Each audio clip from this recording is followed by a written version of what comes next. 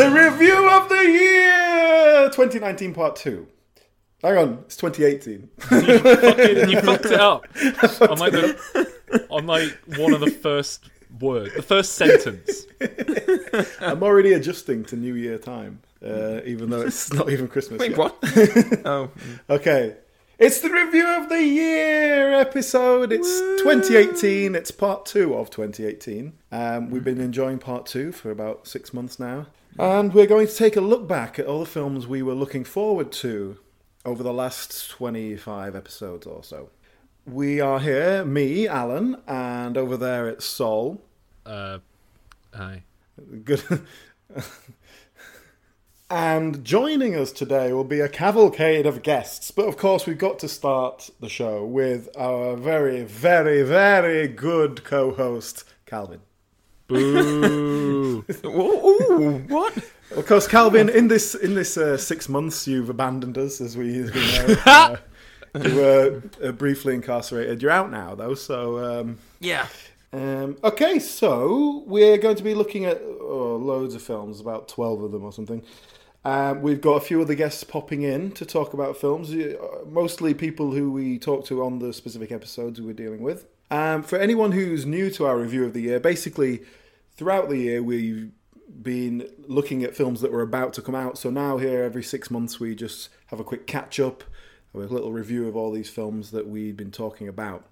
So, of course, if you want to go back and are interested in our thoughts on these films before they were released and our thoughts on the films that precede them, you can go look at our back catalogue. It's on dimreturns.com. That's our website. It's also on your podcast apps. Just roll back and find the ones you're interested in.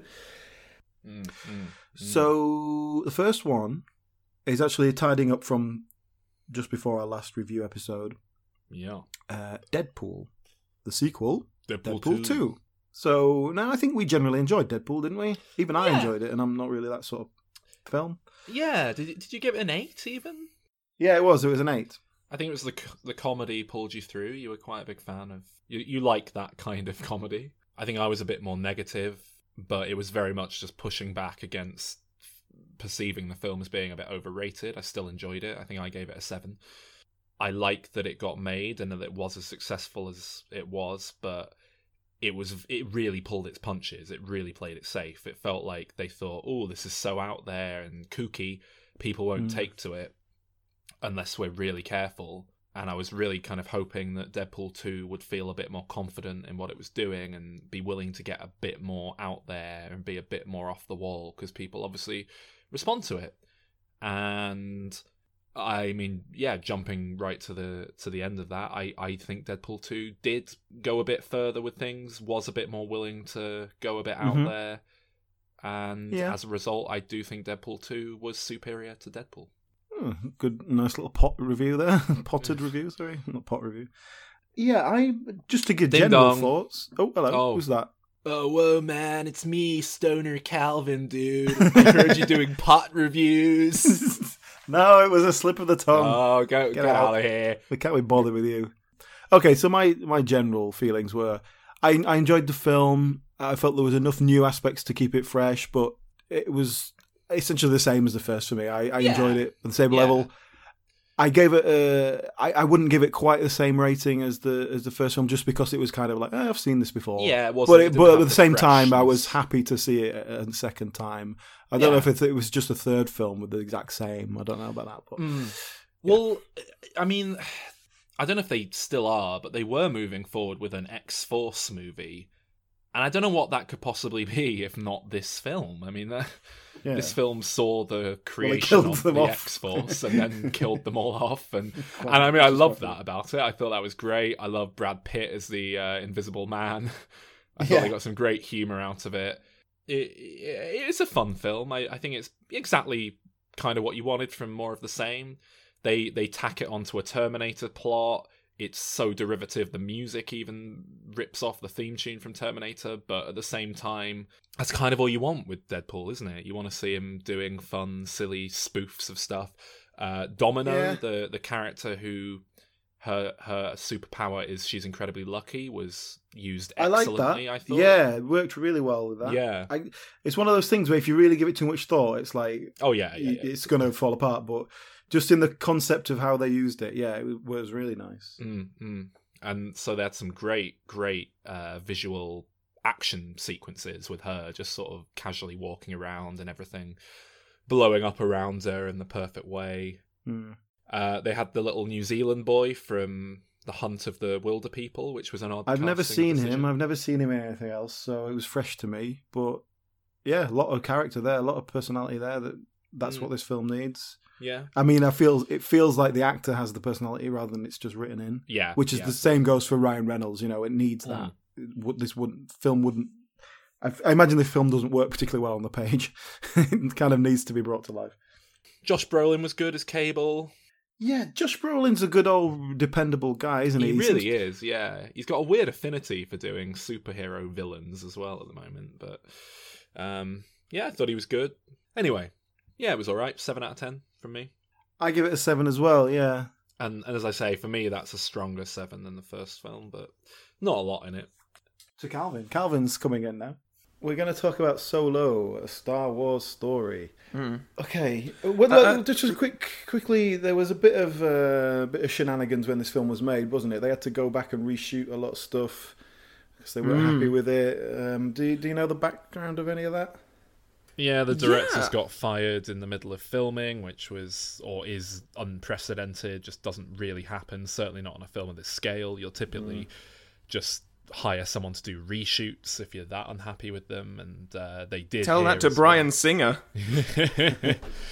Yeah. But Bryan Singer was and still ended up being the credited director of Bohemian Rhapsody, and the credited director of Solo is Big Ron Howard. Mr. Ron Howard. Yes, dependable as ever, Ron Howard. The guy. So isn't that just part of the problem, though? That he is just dependable, a safe pair of hands? Yeah, I mean, I feel like we discussed all this on our episode leading up to Solo, didn't we? I think we said we definitely talked about Ron so. Howard and how he's him being a bland. He's got a few crackers though, hasn't he? You know, he's made some very good films. He's made some dreadful films, but yeah, he's a Hollywood hired gun. He's a very dependable, safe pair of hands if you're happy with the script, I think, is generally the way studio heads look at him. He, of course, has ties to Star Wars because he was sort of unofficially offered. Was it the prequel films or Phantom Menace or something at some point? I think it was Phantom Menace, before Lucas decided he was just going to direct them himself. I mean, he was mates with George Lucas all the way back there. He must have been involved at the start. He must have at least known what was going on. He directed Harrison Willow, Ford, of course, as well. Mm. Well, he was in American Graffiti, which was before Star Wars. Oh, really? Was he? Okay. With Of course he Harrison was. Yeah, Ford, I of remember course, as well. It's where Harrison Ford and George Lucas first worked together. So yeah, it's. So no one could be better positioned, really, to he's got be a the lineage. He was there at the. Well, he was a lot involved, but he was, he knew them before they were famous. I mean, I just don't know how this film went into production in the state it was in. Not state in like a bad use of the word. Just if they weren't happy with the direction that the Lord and Miller were planning to take it in, I just don't really know what happened, how they were allowed to get to filming it, because it's obvious what they're going to do with it, surely. And apparently they were sort of encouraging improvisation and going off script, and that was the main point of contention. I bet Ron Howard doesn't do that. And I mean, again, that's mind kind you, he of did what the they're Grinch. known for. Yeah. Jim Carrey must be doing a bit of that. But that's what Phil Lord and Chris Lord, Phil Miller, whatever way around it is. That's what they're known for. They made 21 Jump Street. They're known for like comedies where they get funny people in and they're quite improv heavy. And it's weird that you wouldn't sort of at least have a conversation about how they're planning to direct it and on the set if that's going to be an issue. Especially when they got through filming a big chunk of it, didn't they? Was it like 70% done? And I know they reshot some bits, Yeah. but a lot of their footage still makes it in there. Yeah. Well, like I say, the credited director is Ron Howard. So as far as the DGA goes, it must have been a significant portion of the film for him to get the credit. Yeah. I mean, I know it was a big dispute, that whole thing, but yeah, I think they ruled. Yeah, it's Ron Howard's film now. He's done whatever percentage of the directing you have to do to kind of get that credit. And it put the film way over budget as well. Apparently, it was ended up with a budget of like nearly $300 million, which is one of the most expensive films ever made, really. And I think a good third of that came about because of the reshoots. Yeah. Well, from the sounds of it, they practically had to make a second film. I mean, as good as. And at the last minute, which probably doesn't help because it means you haven't got time to shop around for the best deal when it comes to know, hiring a new art department or location or whatever. Or it doesn't surprise me, basically. Well, that's a bit of the background. How did you guys see this? Because it's saying a lot that I'm the Star Wars fan of the three of us, and I only just saw this film for this review. Really, I didn't see it at the cinema. Yeah, I mean, I watched it like 2 days ago as well. Yeah. I went to see it at the cinema. I went to see Deadpool 2 on a date, and a man accosted us on the way out of the cinema, saying, "Oh, you come and watch Star Wars. It's out tonight, midnight release, Star Wars." And I sort of went, "Nah, don't want to do that. Definitely don't want to do that."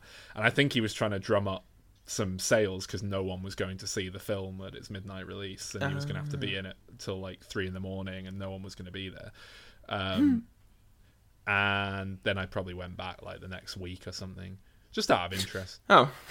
So I thought that was going to lead to an interesting anecdote about how you and this date ended up back at the cinema at midnight. Well, I think she actually quite wanted to go and see it, but I was just like, no, I'm not going to a midnight screening of a Star Wars film. The people there will be insufferable. I'm not spending 2+ hours in close proximity with the sorts of people who would be at a midnight screening of Solo, a Star Wars story. Wait a minute, I thought the exact same thing when you did go to a midnight screening of something. What was it? Yeah, something good. What was it? Avengers. Oh. Yeah, look, right, higher caliber of person at that. It is, and frankly, like, I wouldn't judge people going to like a midnight screening of a proper Star Wars.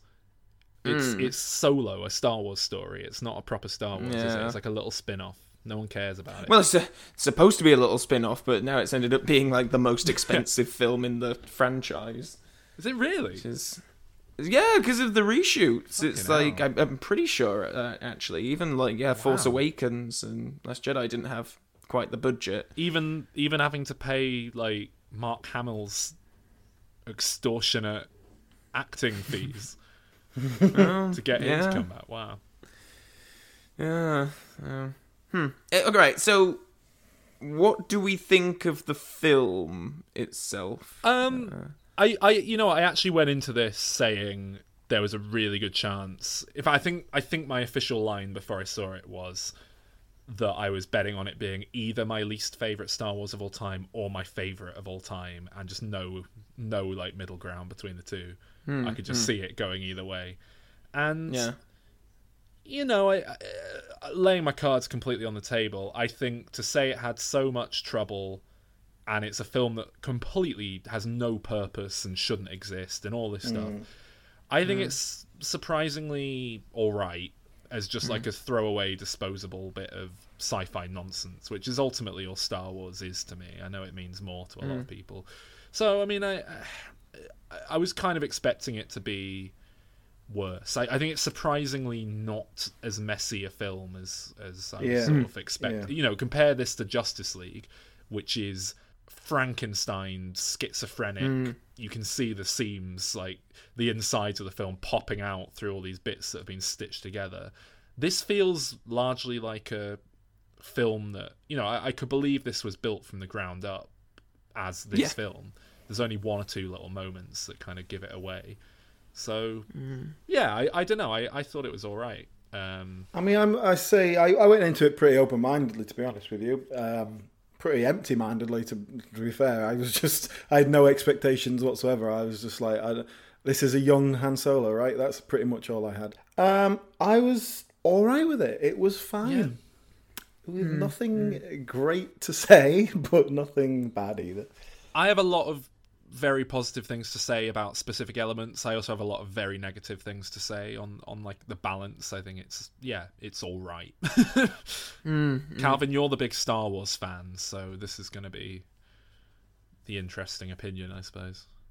Well, I'm exactly the same as you. It was just sort of all right. And in a way, that's more frustrating than if it were very good or very bad. And it's I just find it a more interesting, like its place in certainly the Star Wars franchise now, and basically what the failure, we haven't really touched on that, but it did fail massively at the box office. And what that is doing to the franchise, really. I think it's interesting from that standpoint. Yeah.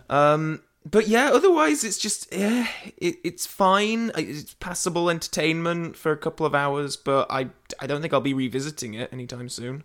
I think it has perhaps the best cast of a Star Wars film. Certainly in terms of number of actors that I like in it, which was it was quite jarring, honestly, because I don't think of Star Wars being a franchise where I can, watch one of the films and be like, oh, there's so-and-so who I like, and there's another actor I like.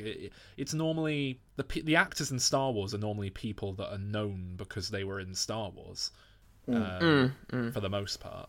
I don't know, it was odd. But this you've got Woody Harrelson, who is a constant delight. I don't think I've ever seen Woody Harrelson in something and not enjoyed him. You've got... Thandie Newton, criminally underused. Character. Yeah, she gets. I was thinking exactly the same thing. Yeah, she's we're gonna have her. Let's have more of her. Yeah, highlight of the film, but very, very brief and not really made proper use of.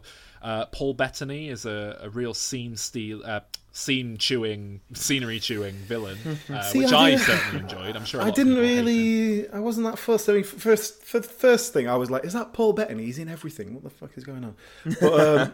But yeah, it was just nothing quite there. I think it needed someone who was going to bring something really individual to it. Well, he was a very last minute switch out, I believe, Alan. Originally, the villain was full CGI. I think it was portrayed by a different actor entirely. And Ron Howard was like, who can we get at the last minute to step in and just like do this as a human? And they got Paul Bettany and put some makeup on him, a little scar or whatever he's got. It did feel very much like you've got 45 minutes to come up with a character makeup design. Well, not just makeup design, like it feels like Paul Bettany's just been given the script. Like, yeah, that's what I mean. I think that is probably that. Perhaps that is it. Then maybe Paul Bettany didn't get a chance to put his stamp on it because it just felt very meh. Yeah, I think that's probably what it was then. Yeah. And Paul Bettany, I do like Paul Bettany, and I don't know. I mean, he can do kind of quirky stuff as well. But I think you need someone there with a real big amount of character to just really bring that to life. You've got Emilia Clarke, who I love her. Like when she's put to good use, which she is here. Yeah, she was good. I mean, he's not an actor. Obviously, he's portrayed by an actor, but Chewbacca. I've never really understood the appeal of Chewie before this film, and now I get it. Like the friendship and seeing it like form between him and Han, I actually got really invested in the character. It's the first time that's ever happened to me in a Star Wars film, and I really quite liked it for that. It does annoy me though that, and I assume they did it deliberately in this film because it's there in the Star Wars, but how much he just gets sort of pushed to the back and like never consulted. Or asked his opinion. It's just like, Chewie do this, Chewie do that, and but he does it. I love that, like, they set him up as like, he'll eat people. I don't know. I love that scene where they meet. It's like as similar as it was to various Star Trek episodes where, like, Spock and Kirk have to fight and stuff. It was great, that whole sequence with them. Cube meat. Yeah. And plus, don't you think when he was covered in mud and stuff, he looked more like Harry and the Hendersons than ever? Yeah. Of course, you've got Clint Howard in here somewhere.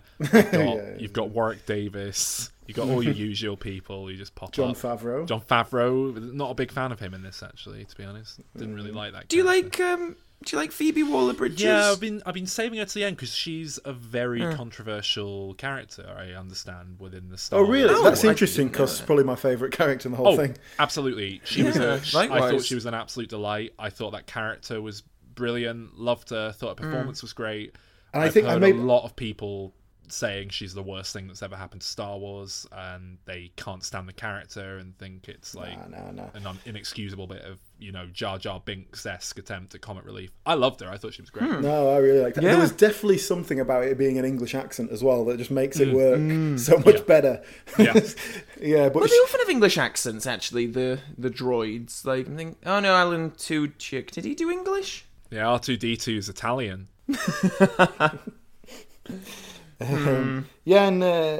really liked her. I don't really know her. I know she's in Fleabag. I haven't really seen anything with her in. Yeah, it's pretty much the first thing I've seen her in. Yeah, I loved. I saw the show Killing Eve on BBC, and I know she wrote that, and that was really good. But but it was a great performance as well, and it's often a tough task, that just a vocal performance. And it was comic. It was a comic relief character who didn't go for the obvious sort of. Do you know, it was quite an unusual comedy character. It was quite an unusual persona that they put in there. I think most of the films were just gone a lot more she's crazy or she's stupid, and it was a lot more. There was more to it than that. And I've heard a lot of people complaining that it's it's a social justice warrior character because she's trying to free the slaves, and it's well, number one, I think you're missing the humour that it's done with. Number two, are you saying you're pro-slavery? I mean, what is that a problem for you that the character doesn't like slavery? Is anyone opposed to slavery now as social justice snowflake on the internet? Apparently, is that where we're at? Anyway, yeah. Well, I liked it because it plays in. I think, and I presume this is deliberate, but it plays into stuff that we were talking about from the first film when we did our review about how. These and there's a specific moment in this where she refers to restraining bolts as barbaric, which is something we talked about because Luke has them on C-3PO and R2-D2 to stop them running away from him or killing him while he's asleep. One of the big fan favourite performances of the film that everyone was praising, and to be honest, the one I'm probably least interested in, least won over by, Donald Glover as Lando Calrissian. I've never really got the deal with Lando to begin with, which probably, it's probably because I'm not a massive Star Wars guy anyway. I'm not entirely sure about this Donald Glover hype. As, a big fan of Community, someone who's really, been very aware of Donald Glover from right back when he was writing on 30 Rock. I don't know. I don't like him as much as everyone else seems to. I don't dislike him, but This Is America. Well, yeah, it's a nicely shot music video. The song's bollocks. Great. I know what you mean. He is very of the moment. He's very much the darling of whatever the world is at the moment, and that's fine. And I think he plays the part fine. Exactly. He's got enough to back that up. I agree with you that I think he is a bit overhyped, and I don't quite get it. I'm not really into his music that much. I don't know if it's just. I don't know if it's just that I know him too much, because it just felt like it's Donald Glover doing a sort of Lando Calrissian impression. It never felt like I'm just watching Lando Calrissian. I don't know, but I don't know. I've always thought of Lando as. I know that Billy D. Williams did bring personality to it, but it is a bit of a nothing character to me, and that they can sort of do what they want with it, and I'll be fine. And he was fine, he's good. He was fine, There's another big cameo character appearance, I suppose we should address, which is the sort of almost a twist, I guess, at the end when Darth Maul appears. Yeah. Now, was that Darth Maul? Yep. Because I thought, the one with the red and black face and all that, that's Darth Maul. But then it didn't look like him, and I was like, no, it's going to be someone else. But it's like the same species or whatever. It's like No, Darth that's him. Maul's uncle or something. It's the like same that. actor reprising the role, but they didn't get Peter Serafinowicz to do the voice. You Cause, see, I could tell it wasn't Peter Serafinowicz, and that's what made me think. But also, it's the same actor who's now 20 years older. So yeah. maybe maybe that's why I just looked a bit fatter. It's whoever's been voicing him on the Star Wars Clone Wars animated series is now doing the official voice. And I know this caused a lot of confusion for some of the more casual fans. To me, as a complete casual fan, I just thought, oh yeah, it's a prequel. It's set before The Phantom Menace. He's still alive. Fine. Then I read into it, and it's like, oh no, it's not. It's set after The Phantom Menace, and he's come back and he didn't die, and it's this whole weird shit following the Clone Wars continuity, where apparently he gets cut in half, and he keeps himself alive using like intense hatred, which powers the Force and allows him to live as like half a body, and then he gets spider legs put onto him, and I just thought, I thought, like, for fuck's sake, can't we just fiddle the timeline or something? Really? Do we have to? Oh, God. Well, this was one of my major problems with the film. It was Kira's storyline, which was fine throughout until there was no ending. Her storyline doesn't get completed because it's obviously setting up for a potential sequel. Which really annoys me. Which will never happen. Because, exactly. But even so, just allow it to finish in this story, their relationship or whatever, even if it means she can move forward onto something else, that's fine. But the problem with it was that we didn't get that completion in this story, which was her suddenly running away.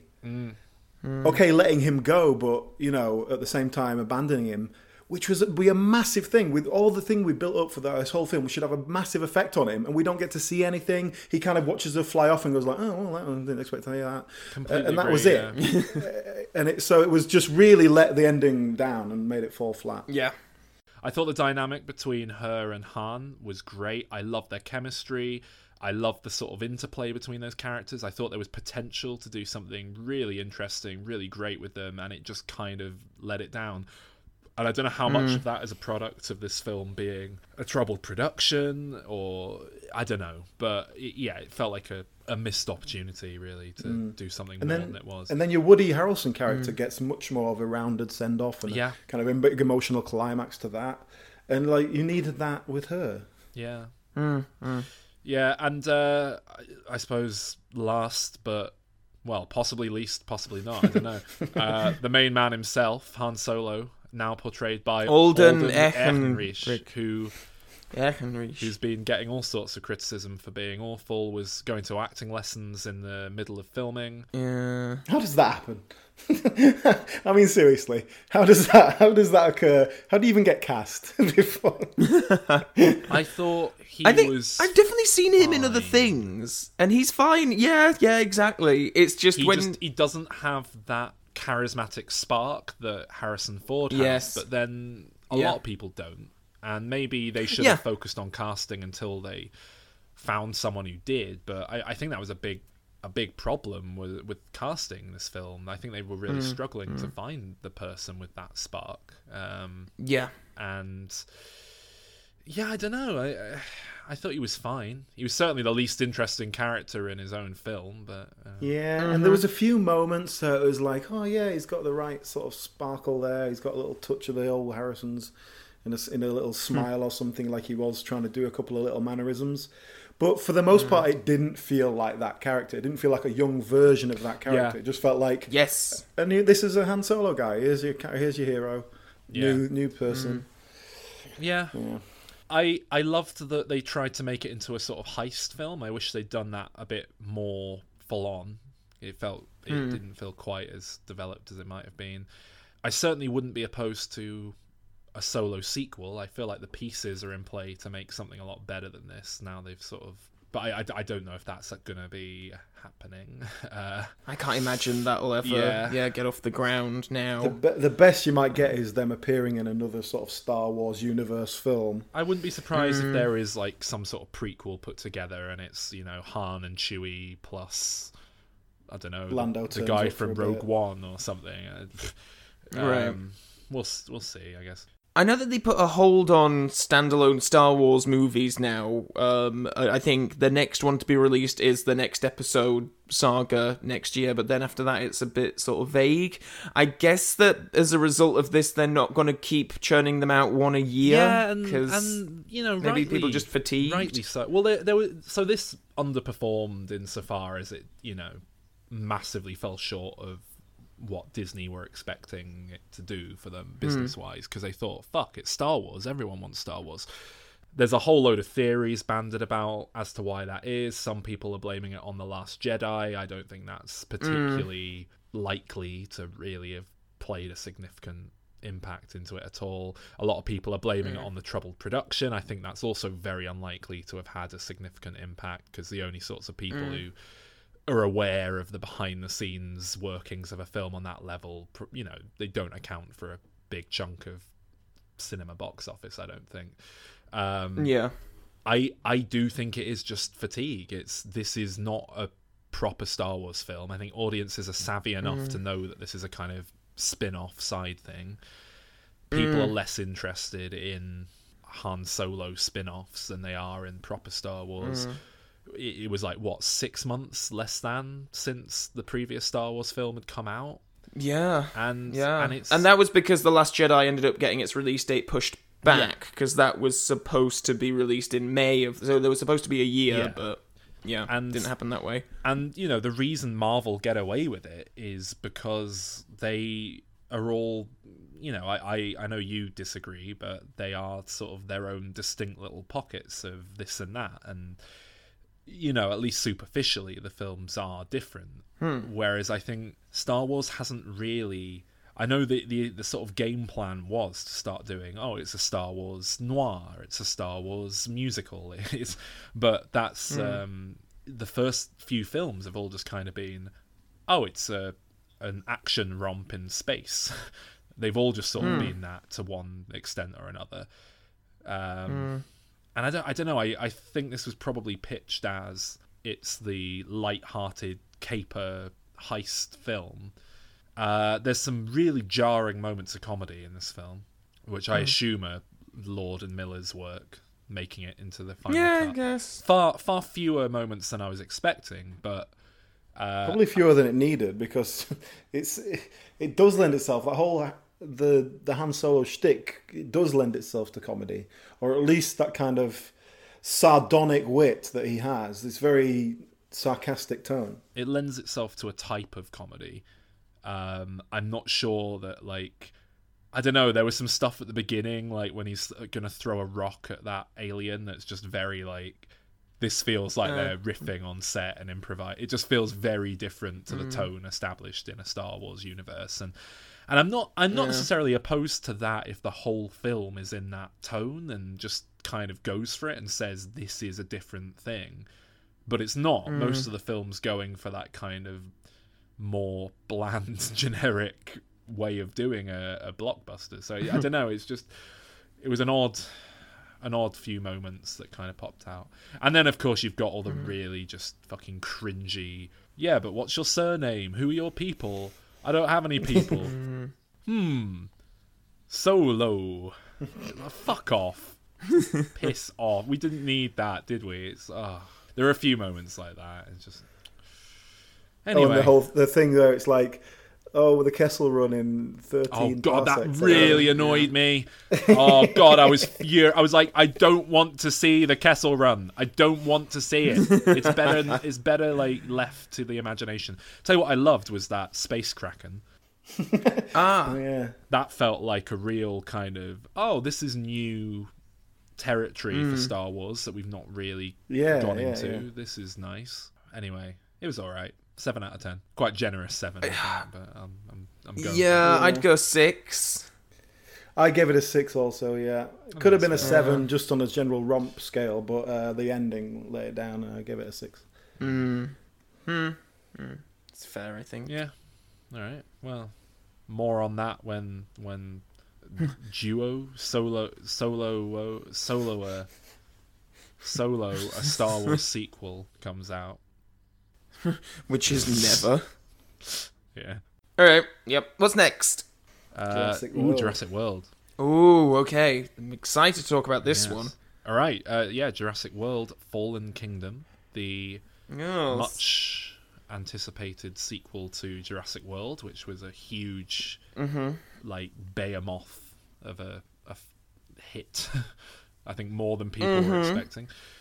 Well, I watched this when it came out of the cinema, so we might have to start with you reminding me what happens in it, because I can't remember. Well, it's basically sort of the Lost World again for a bit of it. Is it like T-Rex in New York or whatever it is? No. Just remind me quickly how you felt about Jurassic World, Alan, before we get into this. You hated it? No, I don't think I hated it. I think it was sort of fine, nothing special. Similar to how I thought. I think I was more positive than you, but I also thought it was kind of good but not great. I think Calvin absolutely loved it.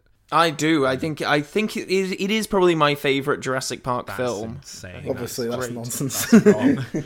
It's brilliant. That is wrong, though. Love that it. is the wrong opinion. But so I mean, look, I'm going to preface this by saying I've had a really weird year at the cinema. I mean, this was the same as part one of our review of the year thing. I've just been loving everything I've gone to see. Everyone hated this. Yeah, it is very much what Jurassic World is to Jurassic Park, done with Jurassic Park 2, The Lost World, or whatever it was called, for the first half. And then it just kind of goes off and does something of its own for the second half. And it feels very much like a film of two halves. I fucking loved this film. To the point that it's currently... And I'm sure this will change once I've seen a few more of the Oscar-y films at the end of the year. It's currently my second favourite film of the year. Hey! Behind Avengers Infinity War. It's not been a great year for films, if I'm honest. But no, I really enjoyed this film. It was everything I personally could have hoped for from a Star Wars, from a Jurassic Park film. And I think I think that's part of why a lot of people don't like it, because this is an unapologetically dark entry in this series, and in many ways it's darker than your average blockbuster in that it literally burns the island from the original films to the ground. It is just like, there it goes, it's gone. I don't know. It felt quite unusual for this kind of a film to do that. And so I thought the stuff where they are just kind of repeating the Lost World and going back to the island was the Lost World done well, which the Lost World isn't. I completely agree. Some of the most dynamic, brilliant action the franchise has ever had. Some incredible action sequences. Just had me... Everything I want from a blockbuster movie, basically, just in that first half of the film. Dinosaurs running about, characters I enjoyed as well. You've got Chris Pratt returning as Owen Grady and Bryce Dallas Howard as Claire Deering from the first film. I think we complained about their complete and utter lack of chemistry and ability to kind of play off each other in the first film. Now it feels like they are people who know each other and like each other and actually have some chemistry. I don't know if that's just because the actors have been around each other more. I don't know if it's a better director stepping in. I don't know what exactly that's down to, but I like them in this film. I bought them as a pairing. I thought Chris Pratt's character finally made sense. I know Alan was very concerned that it was just going to be, it's Chris Pratt from Guardians of the Galaxy doing quippy little gags. Yes. Well, I was concerned about that, especially given the trailer. But then when I actually watched it, it seemed like most of the trailer bits was kind of, those were his little comedy shtick bits. Actually, I was all right with that bit. He has little comedy moments, but I think the difference is it's like, this character just has a sort of dry wit that he lets out once in a while, and that isn't the same as Guardians of the Galaxy, where he's just playing a kind of doofus. It's like this character's just making a few jokes, and it's very believably in character that someone like this would make that little joke under his breath. The only comedy that came from him that I thought was a bit too much is when the lava's coming towards him. If you remember, he's been paralysed by something, and he's like, and he's sort of like having to flop his body over this paralysed body. Yeah, like that's really odd. Okay, so shall we tell you why you're wrong about this film being good then? Hang on. Are we getting to that bit yet? Okay. The island is my least favourite half of the film, Alan. Oh my god. Because the second half of the film is when J.A. Bayona, the director of The Orphanage, takes over and is like, right, we're gonna do something new with this now, because this franchise cannot just rehash old shit until the end of days. We've got to start forging new territory. And they go, you know what? This is a sci-fi franchise, and it's the fifth entry in it. We've got to just kind of embrace that. And they go full fucking European horror movie, haunted house, Resident Evil video game mansion on you. It is just a ballsy move, bit balls to the wall, and I'm on board with it. And I can see how it turned people off, but I loved it. I loved the horror movie vibes. I love the idea of seeing Jurassic Park reimagined as a kind of haunted house horror film through the eyes of kids. Very European, Guillermo del Toro-esque kind of way of doing it. I'm aware Del Toro's not European, for the record, but I completely agree. Actually, like, I think this was like, I get so bored of seeing these franchise films, like we were just talking about with Solo, where it's like, you know how you're going to feel about it before you even sit down to watch it. There aren't going to be any real surprises. It might be like, oh well, that character, I wasn't expecting them to turn up, but so what? The movie's still the same thing. This, I was really like, I wasn't expecting literally the whole of the second half to be the haunted house horror thing, and I was in a constant state of like, where is this going? Where is this going? I actually don't know what's gonna come next, and I really appreciated that, especially from such a big successful franchise to take risks. I thought was very commendable. But anyway, Alan, come on in and complain. Well, for a start, right, the whole horror house thing, it just felt like it was tonally a mess. It was not consistent. It was not realistic. It was. Oh, I'm sorry if the fifth entry in the fucking franchise about bringing dinosaurs to life that don't look anything like real dinosaurs, and even though DNA has a half-life that would have been long, long gone, isn't fucking realistic enough for you. But bit defensive. But the previous, certainly the first film, is sort of grounded at least in some sort of scientific reality. It's got its feet on the ground, whereas you and cloning the dinosaurs and creating new hybrids, I'm all right with that. But it was the dinosaur tiptoeing across a room and a Nosferatu shadow across the back wall as it like pulls the bed sheets down. I loved that. It's just fucking nonsense. I must admit, I thought the twist was going to be that the dinosaur had imprinted on her as its mother and was looking to be like friendly to her, and that never came. Is she there when it's young? I can't even remember, but. No, I love that, because they say point blank, this thing is... You can't judge this against the original Jurassic Park, because we've had Jurassic Park 3 since then. We've had Jurassic World since then. And this is a continuation of that. We've seen raptors with human-level intelligence fighting with William H. Macy. We've seen all sorts of cartoony bullshit in Jurassic World. And after that's happened... This film isn't particularly any more stupid or silly. But the way it's filmed, like the tone of it, what it's doing, goes for it. It just feels like it's going from one thing to the next with no bridge in between. Oh no, I'm with Sol on this. I thought that tonally it was quite, very well done, and it knows what it's doing. It's very conscious of it. I think this is a film that knew exactly what it wanted to do, and that was just go for broke and do something a bit crazy and off the wall, and I'm on board with that. I hate, like what Calvin was just saying about how big tentpole blockbusters kind of start to feel a bit samey. It's because they pull their punches and they have to play it safe. And I loved that this was a film that was just like, no, fuck it. We don't have to do that. We'll do whatever the fuck we want. We'll just do this little weird second film, and the third film it sets up as well. The ending of this film, like, I know there's a lot of issues with, things that are being set up there, but that final montage of just dinosaurs running amok throughout the world, oh my god, I was so in love with it. And I mean, a lot of that was leaked to the world as like a not the exact same footage, but like early versions of that. I remember seeing clips. Just like the surfers, and there's that big... oh my god, you know what I've just remembered? The entire opening sequence. Oh, fuck me. That opening sequence it's is brilliant, isn't it? That is one of the best scenes in the entire franchise. How did you feel about that, Alan? You know the opening sequence where they're like digging up the bones from the previous film and out in the water, and it's like pure, it's gothic horror, but with Jurassic Park. Well, Alan. I can't remember that specifically, to be honest with you. I couldn't say. Okay. Yep. Big fan as well. I wasn't.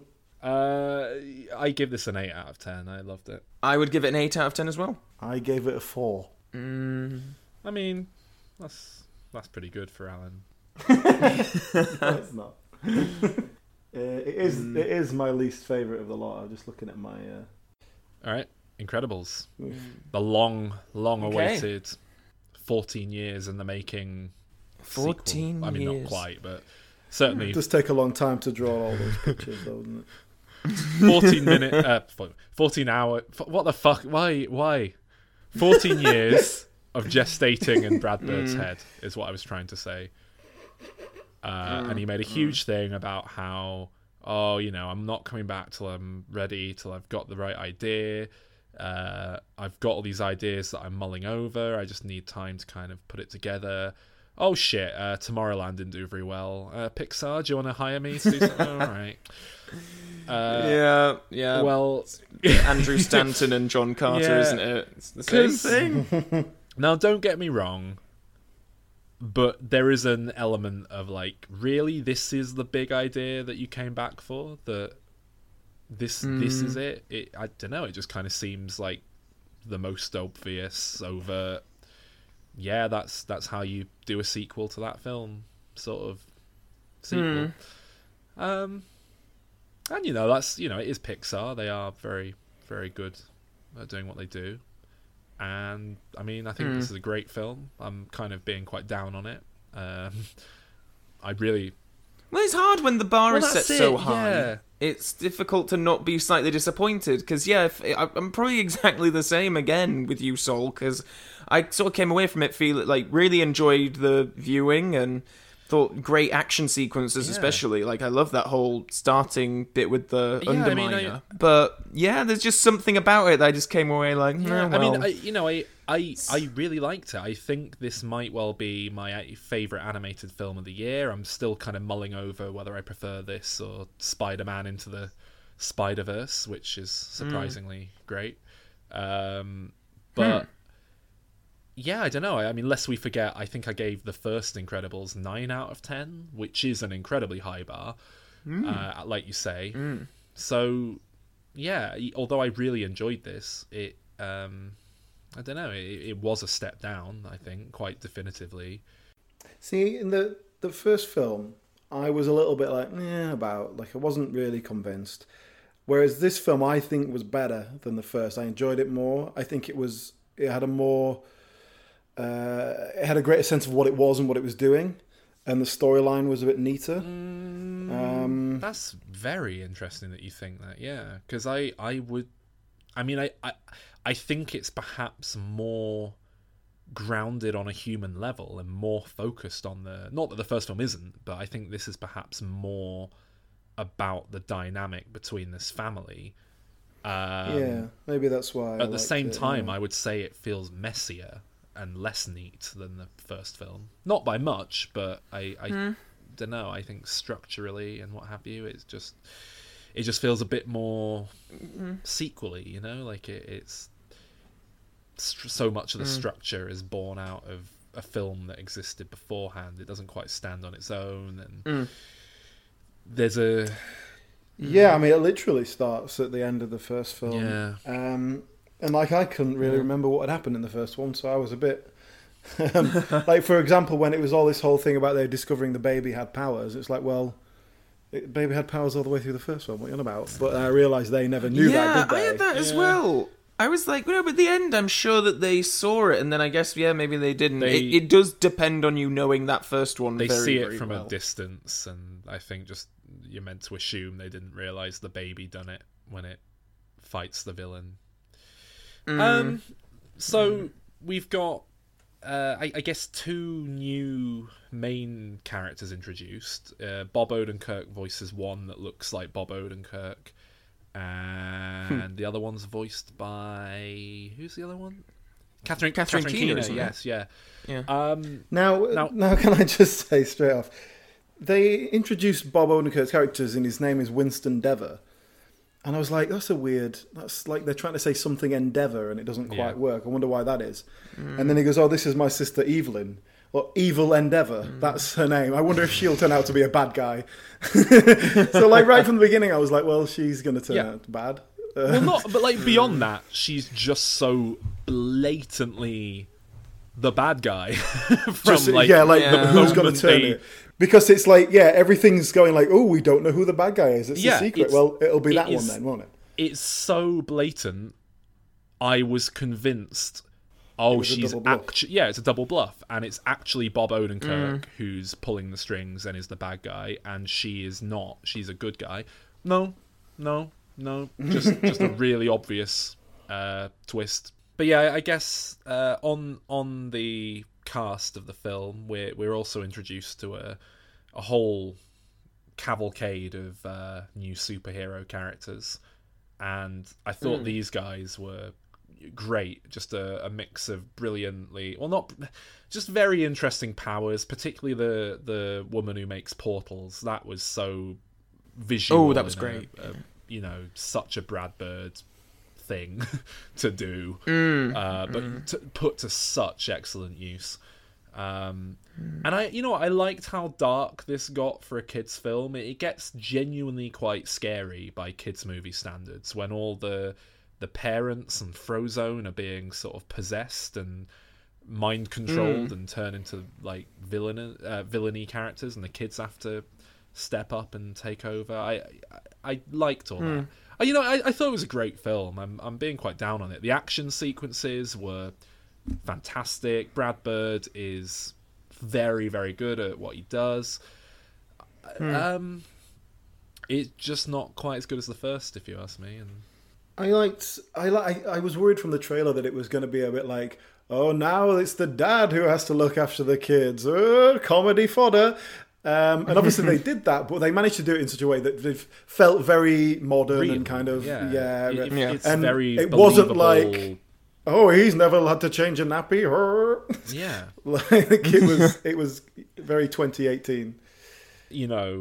One character having all this success while the other one doesn't, and their career kind of languishing. I thought it was a very interesting and dynamic there was to explore. There was definitely this element for Mr. Incredible of that it was like attacking his masculinity in some way. I think it was definitely playing on gender, but in a way that felt quite realistic, and he was like he knew that he couldn't really fall back on that. Like he had to stand up and prove himself in a different way, and then at the same time, Mrs. Incredible or whatever she's called, we actually got to see her kind of often doing her thing on her own and like seeing her full bag of tricks and stuff, and that was quite good. Although I did think they're on this like campaign to make superheroes look good again and like give them good publicity and all that, so they send her off on a mission. And the first thing she does is drive a motorbike like the wrong way down a road, like really fast. It's like, that's just dangerous. What are you doing? But yeah, it was good to see her like just doing stuff on her own. It was quite cool. What else was there? They got the whole thing with the baby, right? And there was a scene with a sentient, well, they're all sentient, but a personalized raccoon. Right, yeah. That was new, wasn't it? That felt very cartoony, very sort of child cartoony, which isn't quite what this franchise is. I did think that now that you mention it. That's interesting. There's a point where it... Yeah. It's just because the raccoon was like, it was just one notch away from talking with like Sacha Baron Cohen's voice. And like, it was very, it was very cartoony. Because it was so... I really like that scene, though. Great scene. And the other kids felt like they were fine. Just sort of in the way a bit. I in think the till way. the third act, I think they really got to do their thing in the third act, and I think they were necessary, in the earlier parts of the film to give the dad Bob something to have to do, because he's trying to to deal with taking them to school, and Violet has a subplot with that boy. Don't know if that's handled as well as it might have been. It felt a bit like a reset button. Felt like that really felt like just a teenage girl being overly dramatic, but then it's like, oh, that is what they are actually. So that's probably what, as a dad, that's the sort of bullshit you have to deal with, I suppose. Yeah. 8 out of 10. Okay. It's 8 out of 10 from me. I gave it a 7, which is one up from the first film. Yeah, that's very good for an Alan. Ooh. An Alan score. That's very impressive. Yeah, I enjoyed it. Okay, well, I think it's time for me to go away for a little bit. All right, give me a shout. Give me a shout when you need me. Bye. So thanks again, Chris, for joining us. Chris Hunter. Just making a distinction there in case we have any other Chris's on the episode, because it may or may not be the case at this point. We're not entirely sure. Okay, yes. So Chris Hunter joining us now. Chris, we talked. You guest hosted our episode on Fantastic Beasts. I did. So we will be talking about that in a minute. But let's first look at another film that you've seen, which was the sequel to Ant-Man and the Wasp. That's the one. Well, how did you feel about Ant-Man, Chris? I take it you've seen... Well, the first one. The first one, yeah. I actually quite enjoyed it. I thought it was a bit of a refreshing change, because... you're in my school. This is great. This is brilliant. I think things were heading towards the stale end of stuff, and I think Ant-Man kind of zhuzhed it up a bit. Yeah, that's how I felt. I loved Ant-Man. I thought it was a real, like you say, refreshing... Yeah, it gave me vibes from like Honey, I Shrunk the Kids and that kind of stuff, the good old days. Yeah. And Alan, I think, hated it. Thought it was just more bland Marvel. Yeah. I was disappointed with it because I was kind of hoping for something a bit better. I thought, Paul Rudd, it's probably going to be quite funny, and I don't know. It just didn't. It just ended up being a bit similar to all the rest. Really, it was a bit. Yeah. So, I mean, I had very, very high hopes for Ant-Man and the Wasp. I was kind of hoping for that sort of thing, but without all the production issues. So built from the ground up properly. Yeah. Mm-hmm. Big special effects set pieces, really exploring the concept fully. Mm-hmm. I don't know. I was hoping for something better than Ant-Man, and I loved Ant-Man. Now, this film got like really, really good reviews. Actually, most of the reviews said that's exactly what it was. Right. I disagree. My general feelings on Ant-Man and the Wasp were that it was kind of exactly what most people are complaining about with Marvel. It felt very generic, just kind of, I don't know, just sort of going through the motions. It had a lot of nice little touches in it, but you know what? I think personally it just really suffered from no Edgar Wright. I said in our Ant-Man episode, I'm convinced Peyton Reed basically had like everything storyboarded from Edgar Wright and all this pre-production work and visualization on scenes and stuff, and just kind of got to pick up everything Edgar Wright had done. And that's why the film worked as well as it did for me. Right. This one just felt a lot more kind of generically put together. I don't know, just less inventive, less fun. And there were some great little moments and comedy set pieces, but overall it just felt kind of messy to me. The villain felt like a really messy concept and idea that wasn't quite thought through. Right. I don't know. I mean, I enjoyed the film, don't get me wrong. It just it really did feel like, this is just another chapter in the Marvel handbook, and it's just kind of what most people have been complaining about that I've been saying Marvel haven't been doing. But Big Larry turned up again. We always enjoy it when he pops in to a film out of nowhere. Yeah, he did. Fishy Larry. I was thinking, do you mean Lawrence Fishburne? Yeah. or Larry Fishy. He'd probably knock you on your ass for calling him that. Fishy Lawrence. But yeah, I liked him. I liked the way he played it and all that. I always liked a bit of Lawrence Fishburne. Did you like Michelle Pfeiffer? The Pfeiffer. Well, Wasted. That whole storyline just felt a bit too like, well, I know exactly where this is going. We know exactly how this is going to end.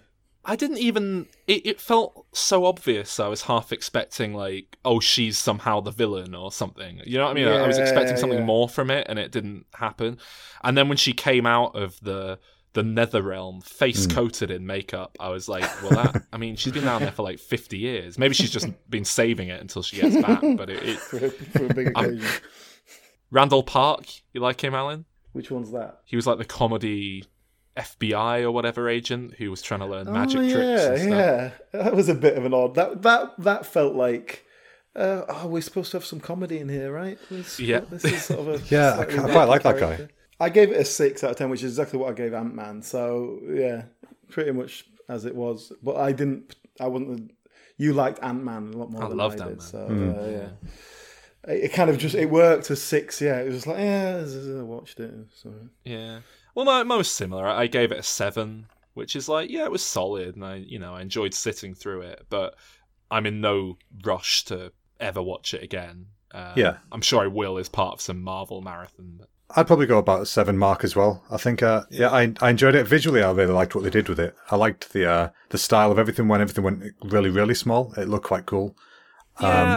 Visually, I felt. Kind of going back to what I was saying about Edgar Wright feeling missed from it, I think it just visually felt a lot more like the choice of shots and that sort of stuff just felt a lot more pedestrian to me, and I do think that's just Edgar Wright not being there. But yeah, when they went into like the mini world and you got all the tardigrade things swimming around, that was all cool. Yeah, it was a nice difference. You don't see that kind of thing that often in films these days. Yeah. So when they went large scale as well, I like the sort of I enjoy like a good kaiju film, so it was nice to have that kind of element to it, you know. I did love that. Yeah, I like the idea that it makes him really tired to do that as well. Yeah, the scene with him struggling not to fall asleep, legit peril in a silly way. It was I liked all that. One of the things that really let me down was reading all the reviews. They made a huge song and dance about the post-credit scene and how it's like the post-credit scene that justifies Marvel as a concept, and it was just Stan Lee masturbating into a pile of money. and then we get there, and it was kind of like they're sending him down into the little realm, and I was like, okay, so it is exactly what I thought it was going to be, and that they're all going to like vanish because Thanos has snapped his fingers, and then that happened, and he's trapped down there, which I guess is a nice little idea. Avengers 4 trailer came out, Avengers Endgame, and Ant-Man's not in the weird realm, so doesn't look... Yeah. Just knocks on Captain America's door, doesn't even look like it factors into the plot, so... bit pointless. Yeah, I'm very curious about that. I've no idea what the deal is there. Yeah. Ant-Man and the Wasp. It was fine. Yeah, it was fine. That sums it up completely. Yeah, thumbs up. It was fine. That'll do. 7 out of 10. We've already spoken to young Calvin about Jurassic World Fallen Kingdom, but Judy, I'd like to hear your opinion. I'd like Sol to hear your opinion. I thought you'd never ask. I can't believe you spoke to Calvin about it. Considering Jurassic Park is my favourite film, so I have many opinions. All right, let's do it. All right, ask me a question. I shall tell you no lies. Get my fighting gloves. Well, come on, tell us how you felt about Fallen Kingdom. Alan's drafted you in to fight. Yeah, because I could barely remember what happened in the film. So, well, hang on. I was present in the room when you guys were talking about Jurassic World, the first one, and I was giving Alan comments to say to you because I was disgusted at the shit that you were coming out with, Sol. What the fuck? No, hang on. It being a satire. Hang on, come along. Hang on. So, do you like Jurassic World? Well, no. But it was better than Jurassic World 2. But you do like The Lost World. I do like The Lost World. I was appalled that you gave it a fucking 2 or 3 or whatever the fuck you gave it. But it's dreadful. No, but it's not really. Fallen Kingdom. Yeah, but everything that film should have been to begin with. That film done well, and then a haunted house movie on the end. Like a bonus. Bonus haunted house. The dinosaur smiled.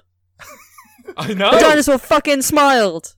Yeah. No. It was good, wasn't it? Bring back Jeff Goldblum and Vince Vaughn. Oh, it was brilliant. And it's not fucking even Julianne Moore. Judy, it's not a real dinosaur. They did bring back Jeff Goldblum. That's what I mean. They literally brought back Jeff Goldblum. No, right, no, that doesn't count. What do you want them to bring him back, or don't you? What? I meant, Wait, like, right. give me Jurassic Park Lost World over that any day. Give me Jurassic No way. Park Lost The World worst over one. Jurassic World. No. Yes. That's insane. No, That is just- it's not. No, It's not. no. It was a blockbuster Judy. wank fest, and then the second one put the wanky cherry on top. No, I mean I agree. The first one was a blockbuster wankfest. Yeah, Jurassic Oh, World. and the second one wasn't? Absolutely. No, the second one was a real sort of right. Let's kind of just do something fucking weird without concern for whether It wasn't or not this is gonna trying be to do something marketable. weird. You're doing the satire card again. It wasn't trying I'm to be not. weird. It was trying to be marketable. Are you kidding me? It was so. No, they hire. You genuinely think they hire the director of The Orphanage and let him make a film that is basically a European horror movie, and that's not on purpose? That's just by accident. If it had been knowingly kind of bit tongue in cheek about the whole It thing. was. No, Soul. It so was. Soul. There's a bit where they're You telling me they in Oh, I don't know if in a mansion museum, and there's a guy lying dead on the floor, and then it gets pulled behind the thing. There is no way that dinosaur would fit behind that plinth Why not? because it's fucking huge. He was So being I don't know. sneaky. He was ducking I- that. Yeah. he did I don't know a if little tongue-in-cheek- sneaky smile, and then flicked his tail and was like, "I'm gonna eat you." Well, what have you got against a dinosaur having human intelligence by the fifth film in the Human franchise? intelligence After we've had- doesn't make it after fit we've behind a had- plinth. No, but it accounts for it doing a sneaky smile. No. By the time we've had Human the in- raptors in the third one, and then the Indoraptor in the fourth one, I don't think it's that unbelievable that this one's going to be that smart. How smart do you have to no. be to smile? Like the bit where it's leaning over the bed and it like uses one finger to pull away her Oh, duvet. that was magnificent. No, that was such no, pure... No, a that was such dinosaur would have Spanish smelt her horror movie. and either eaten her or just put its foot down and crushed her. But the fact it's leaning over, like, oh, I can't touch her, It's I'm not just a- going to pull it's the not duvet a back. It's not a typical dinosaur. You can't judge it by the same metrics you would judge the behavior of a T-Rex or a raptor by. It's a completely new being that's been Then made it doesn't with, belong like, in a Jurassic World film. Okay, Well, you- okay, all right, guys, no one Man else of is- poor no one's taste. willing to- Stop, stop. No one's Get willing up, to get go away along from each other. with- Stop. All right, Let me at him! we've established we No have one's different willing to- opinions, and it's obviously not going It's anywhere. shocking. So we've dealt with it. Okay, Well, hang on. Sol, what would you have given it? What would you have given Jurassic World 2? we've Fallen already Kingdom? heard in this very. Well, I episode what haven't, we- so what did tell I me. give it? 8 out of 10. Fuck Second best off! film of the year that I've seen so far. Fuck off! I'm giving it a 2! The reason I had to set you off on this was because Calvin agreed with him, and he thought it was good as well. No! Calvin, I had so much respect for you. No. I did. I have a lot of respect for Calvin. Alan, aren't I always lovely and complimentary about Calvin?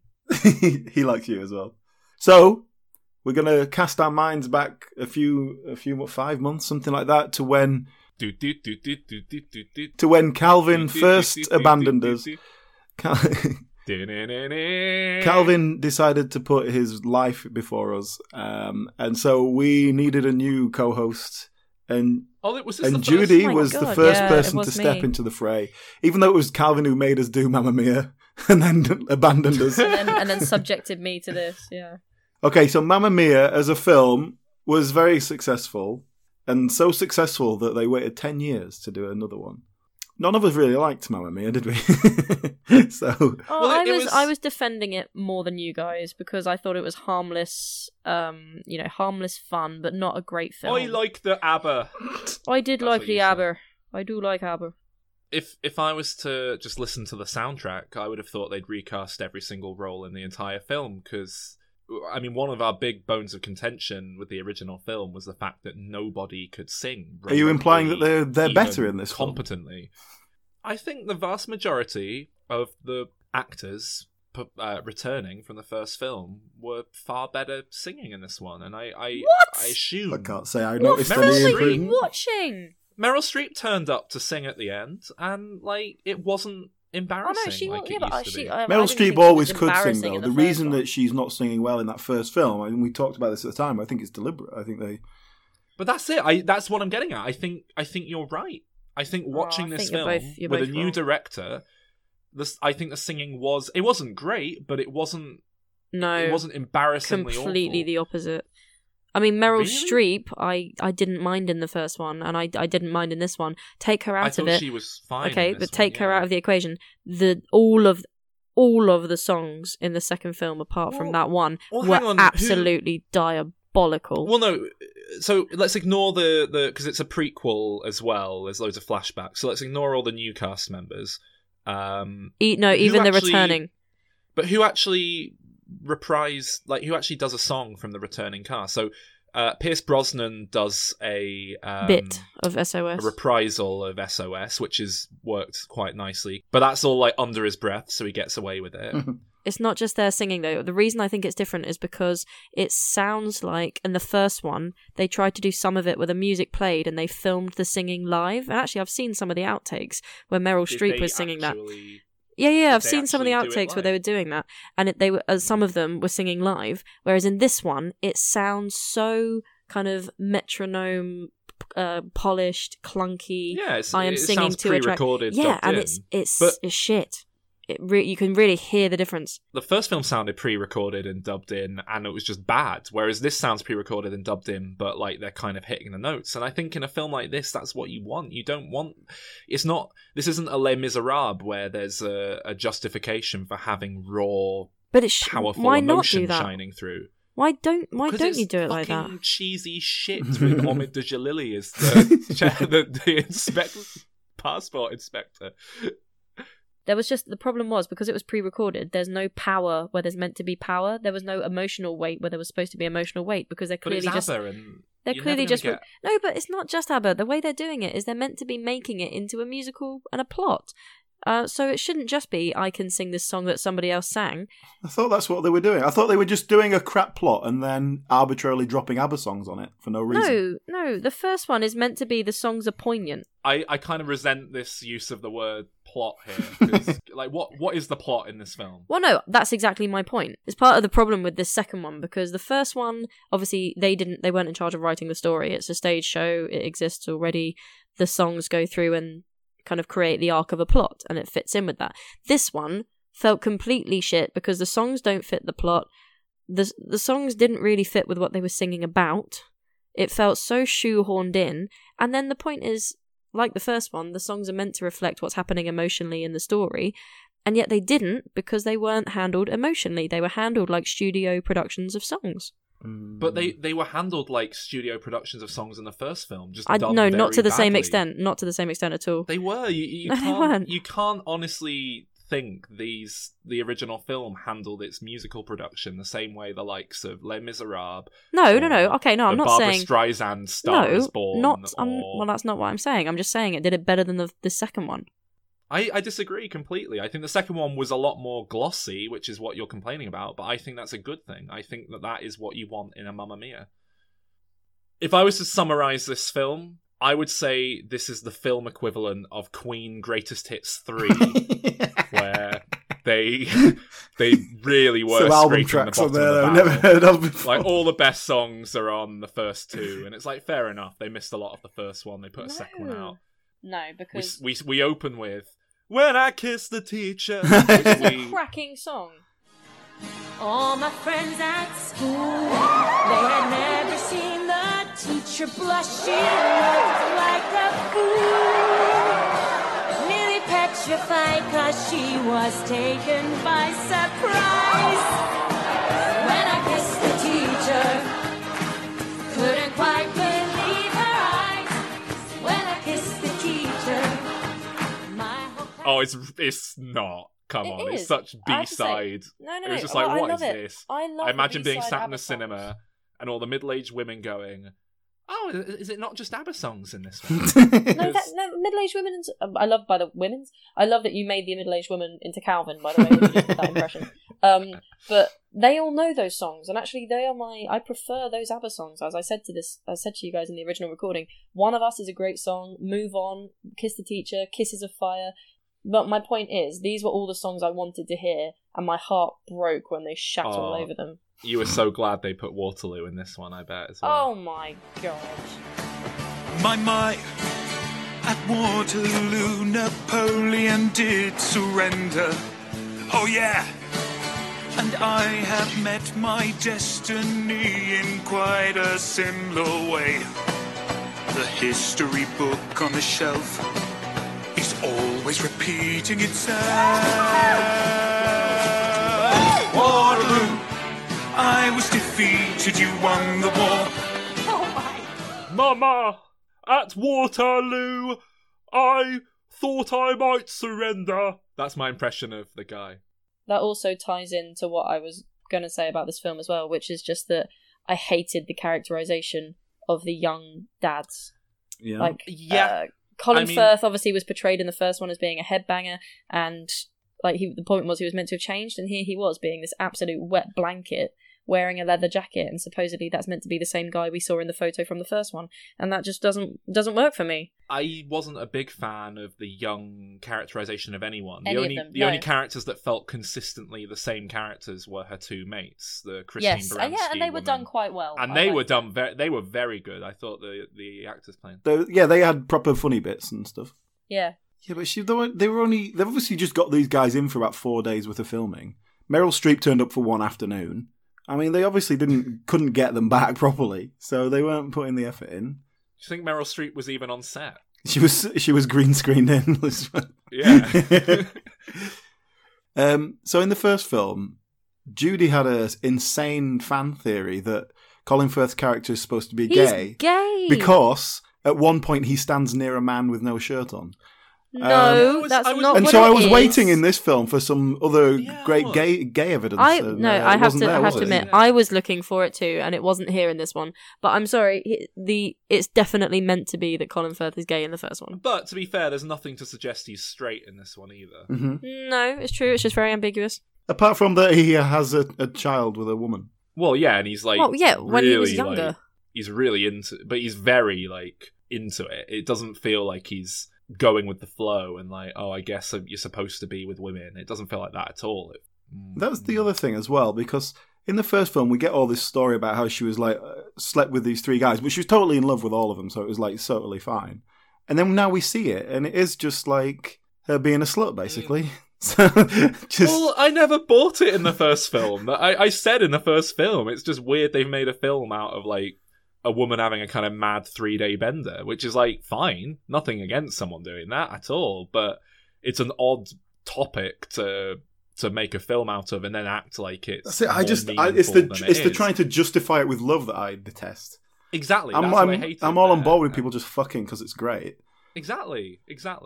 The other thing that annoyed me about the plot is that the current day plot line is supposed to be the daughter has finally got the hotel sorted out and they're going to open the hotel. Blah, blah, the current day plot line was but bullshit. Oh, it was all over the shop, wasn't it? And then they keep going on about, this was Donna's dream and this is she worked so hard for this. She never did anything. She lived there and did fuck all to it for 30 years. She finally dies, and the daughter goes, now I'm in charge, I can sort this place out. She doesn't do nothing. The point is she has a hotel that just keeps no matter what she puts into it, it keeps crumbling. It's like a colander. But what so she did. How did they fix it? She walked around with a drill for half of it. The point is that she used to have to do all the work herself. She didn't have a man around. It was just her trying to keep so it works now going. because she's married and she's got a man No, around. I'm not being... A woman I'm not being sexist. Finally, a man to is... fix these things. Andy Garcia. They make these comments in the film. She's like, do you not remember that bit? She's walking around and she's saying, I don't need a man to do this. I'm so glad this part of my life. Oh, she pretends over, the drill's blah, blah, a blah. vibrator. Yes. There you go. You remember that bit. And that is not the noise it was made, so... There isn't a story.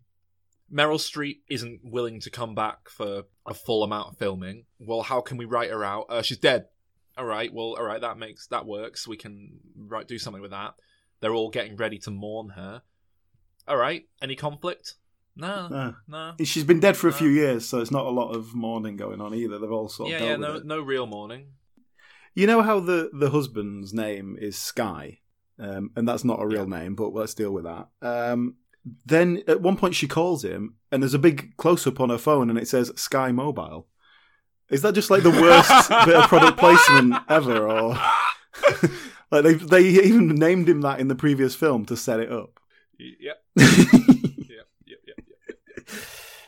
So, shall we deal with Cher? Yeah, so she turns up. So her face didn't move. Well, yeah, Cher. I mean, Well, there you go. It's amazing how much it affects your singing voice when your top lip doesn't move, isn't it? but that to be fair, that's that character. Well, no, Is she didn't that- need to be in there. Why the hell did she turn up? She wasn't invited. know, Nobody wanted her does- there, and she choppers in, sings a song, and has no impact on the plot at all. Yeah, but do you know that Cher is currently on a worldwide tour doing ABBA songs? No, but I mean, She's Is it doing, because sense. of this film or during? this probably. one? Yeah. well, she's doing a tour called Cher. Here we go again. It's like her doing ABBA covers. So this was her way of launching back into a career. Yeah. Well, either that or it was just a huge coincidence. Well, look, right. I agree. It's bullshit cameo for the sake of it. Contrived, doesn't really make any sense. It works as well as any of this film. Yes, and that's because the whole film is bad. Well, yeah. There you But- go. So was the first one. No, the first one's better than this. No, I don't think it is. Well, I disagree. Tell you what, the biggest improvement for me is I just thought it was directed better. We complained about Oh my God. how the first one felt like it was shot on a studio set. This felt like it was shot on an actual island. I assume it's the same No. location. It did. No. So, you've watched them in the wrong order. You know this one's the prequel. The first one felt like someone who didn't know how to make a film had been given a load of money to make a film. This one felt like a hired gun had come in to produce something competently, and I prefer the second. Did you not agree? I know Alan definitely agreed that the first one was shot really badly, and it Yeah, felt like really a weird. studio It set, wasn't and the particularly shot well, cinematography was but this second washed one is out. worse in every single way. Oh, it's not. This Directing, one's shot- acting, this is singing, shot properly. producing, shooting, It's- all of it. No, it's not. It's It's not. so everything about it is worse. Well, no, your complaints about the singing is that it's too good and that you didn't like No, how it's not too good. It's competently it was bad. But the done. way it's been produced is that it's clinical and it's auto-tuned and is no heart in it at all. There is no point in having an emotional story with your songs, which is what they're meant to be there for, when they're shite. Alan, I want you to weigh in on the cinematography in this one. Did you feel Well, like it was I didn't. overlit? If anything, I barely set? even thought anything of it in this film. So that's better than the first film because the first Well, film that's was it. weirdly bad. I was only aware of it because I was so aware of how badly it was done the first time round. I thought for the most part, most of the musical numbers actually felt like proper No, performed Sol. musical number pieces in this. In How the are first you film, getting this so wrong? In the first film, most of one of my complaints was that so much of it felt like that thing some musicals do, and I hate it, where they kind of can't be bothered doing a proper choreographed sequence, and it's just sort of like, oh, I'm off in my head imagining stuff, and that's bullshit. And what you want is like in the first film, when all those men in flippers turned up and did a proper No. song and dance sequence. And this second film felt way more like that bit from the first film. Yeah, which was contrite and ridiculous. See, I liked the first one in that it felt like the songs were smaller scale, and it was to do with what the characters were actually doing. So, like, some of the songs, the beginning of Dancing Queen was like the two friends, and they were dressing up in some of Donna's outfits, right, trying to cheer Meryl Streep up, and it was all choreographed to do with the domestic being in the home, being intimate, whereas everything in this one, you know, Donna's goes straight into Donna and the Dynamo and, let's say, Kiss the Teacher, and suddenly all of her friends and all of her teachers are doing pirouettes and throwing things in the air and doing a whole flash mob number. But it did that for like every song. Well, in the first film, half the time it's like a performative, we're doing a performance of the song. Half the time it's like And I like bats that back because and it forth changed between diegetic and non-diegetic and all that sort Yeah, of stuff. and it worked. For me, that worked. Like at the hen party when they're all singing Voulez-Vous around her and it's at a hen do, it doesn't have to be the same as the mother-daughter slipping through her fingers. That's a very, You know, it's just an odd thing to. It's the sort of thing I would complain about. That's what I'm getting. well, At. there you go. So, And it doesn't even. don't know bother what me. your point is. Well, The point is, it worked a lot better in the first one because it felt like it was being handled with deliberate style, whereas in the second one, they went for a blanket wash of let's make it a spectacle, just like every other fucking film in the cinemas at the moment, and it was shit. I pretty much exhausted my opinion on it now, so Alan, why don't you say something before I kill Sol? Well, can I just quickly point out, like, this isn't me being counter opinion here at all. I'm very much the mainstream opinion on this one, and you're being against the grain, just for the record. But yeah, Alan, what's your? Sorry, so you're being mainstream on the film that you brought me in to have a woman's opinion on because it's a film based at women. Apparently, We so. did not bring you in. Congratulations, we did not bring you in Sol. to have a woman's opinion. We brought you in to have your opinion.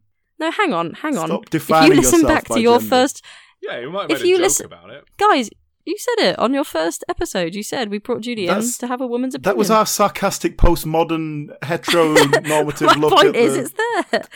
Sometimes we like to lampshade how things might be perceived by an audience by saying it, even though it's not actually... That's the same way we pretend that we're all white. But Sol, I don't think you should take pride in being the mainstream opinion when I'm not, all I'm- of the opinion, I'm just all saying of the I'm- people who enjoyed this film, I don't respect their opinions, and it was mainstream. Well, no, I mean, just so... All right, that's The enough. IMDb That's rating. enough. It doesn't matter. We've Right. dealt with it. Okay, it's all right. Alan's hang like, on. what have we done? Hang on, right, should we look at the Rotten Tomato critic ratings? Yeah, go on. How much do you think the first film has? If you were to guess. 54. Oh, that is remarkably close. Alan, want to take a stab? Thank you. 55. He's done you, Judy. He's done you. It is exactly 55. Oh, you gave him a clue! Fuck off! 1-0. I think, no, I'm impressed with Judy there for, like, nearly nailing that. Thank you. How much do you think the second film's got on Rotten Tomatoes? I have a horrible feeling it's going to be 63, but it deserves 37. Alan?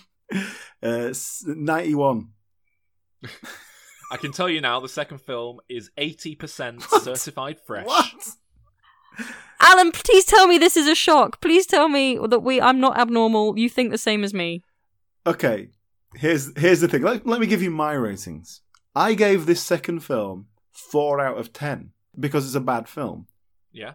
I gave the first one 2 out of 10 because not Yes. only was it a bad film, but it actually angered me. Whereas this one was just Yeah. a bad film, and that was the difference for me. This one angered The me. first one just annoyed me because it felt like it was just being deliberately manipulative This one, and shit. oh, This one was just no. it seemed a bit shit. Yeah, that was exactly how I felt. Okay, well then I take it back. I am the anomaly, but I'm giving this one a 2. What did you give the first one?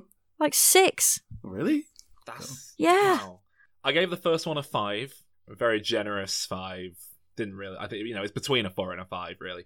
I gave this one a 5, but it's a much more solid 5, and I do think this is the superior of the two. See, in which But case, there's not a lot Sol, in it. your rating not only does not match your opinion, but your rating is far more tolerable and palatable than Alan's. Alan, how have you ended up being the wanker in this? You said nothing for most of the analysis, and you come away with the one sounding like a chump.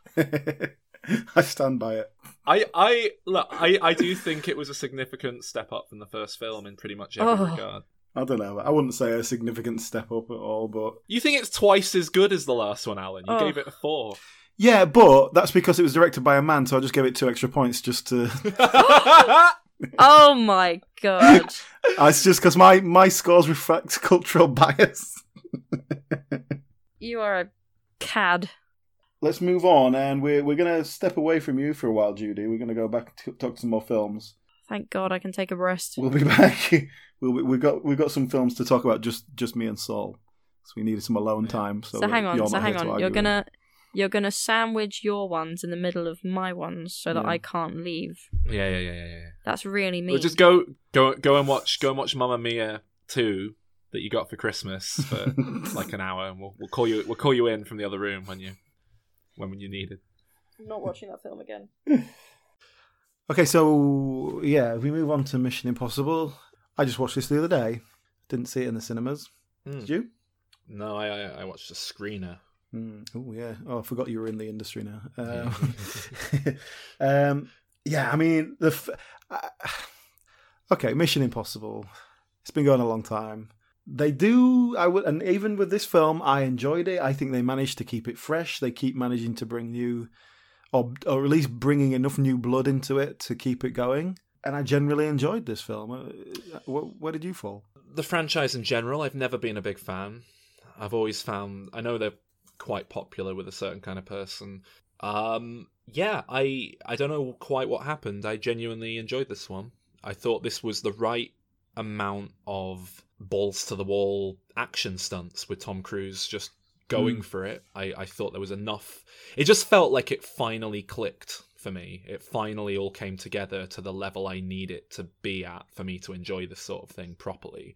Such an exposition-heavy opening. Like it was. Oh god, yeah. Not a great start, because obviously all the films and the whole Mission Impossible thing is you start with a little tape going, oh, this is your mission, and it explains it all. But it was like 12 minutes long or something. It was just, and it was just so heavy exposition. Yeah. Plus, then there was quite a lot reliant on the previous film, which they don't usually they haven't do. really done that before. And but yeah. I mean, when did we watch that? I couldn't remember it. It was about 4 months ago. We watched those films. Yeah, I didn't remember anything. it much, but it didn't get in the way for me. I still, It did at first for me, but then I was just like, okay, I'm all on board. That I remember the bad guy. I recognise his face. I can't remember what he did or what he was there for, but he's the bad guy. I get it. And I still think it's a real shame that the franchise isn't doing what it used to do, which is let's get some interesting directors in, new on every film, see what they bring to it. Having said that, though, at the same time, this was really well directed. And it wasn't it's it? probably my favourite one of the bunch. I gave this one a 7. It's the first time I've properly enjoyed one of these films.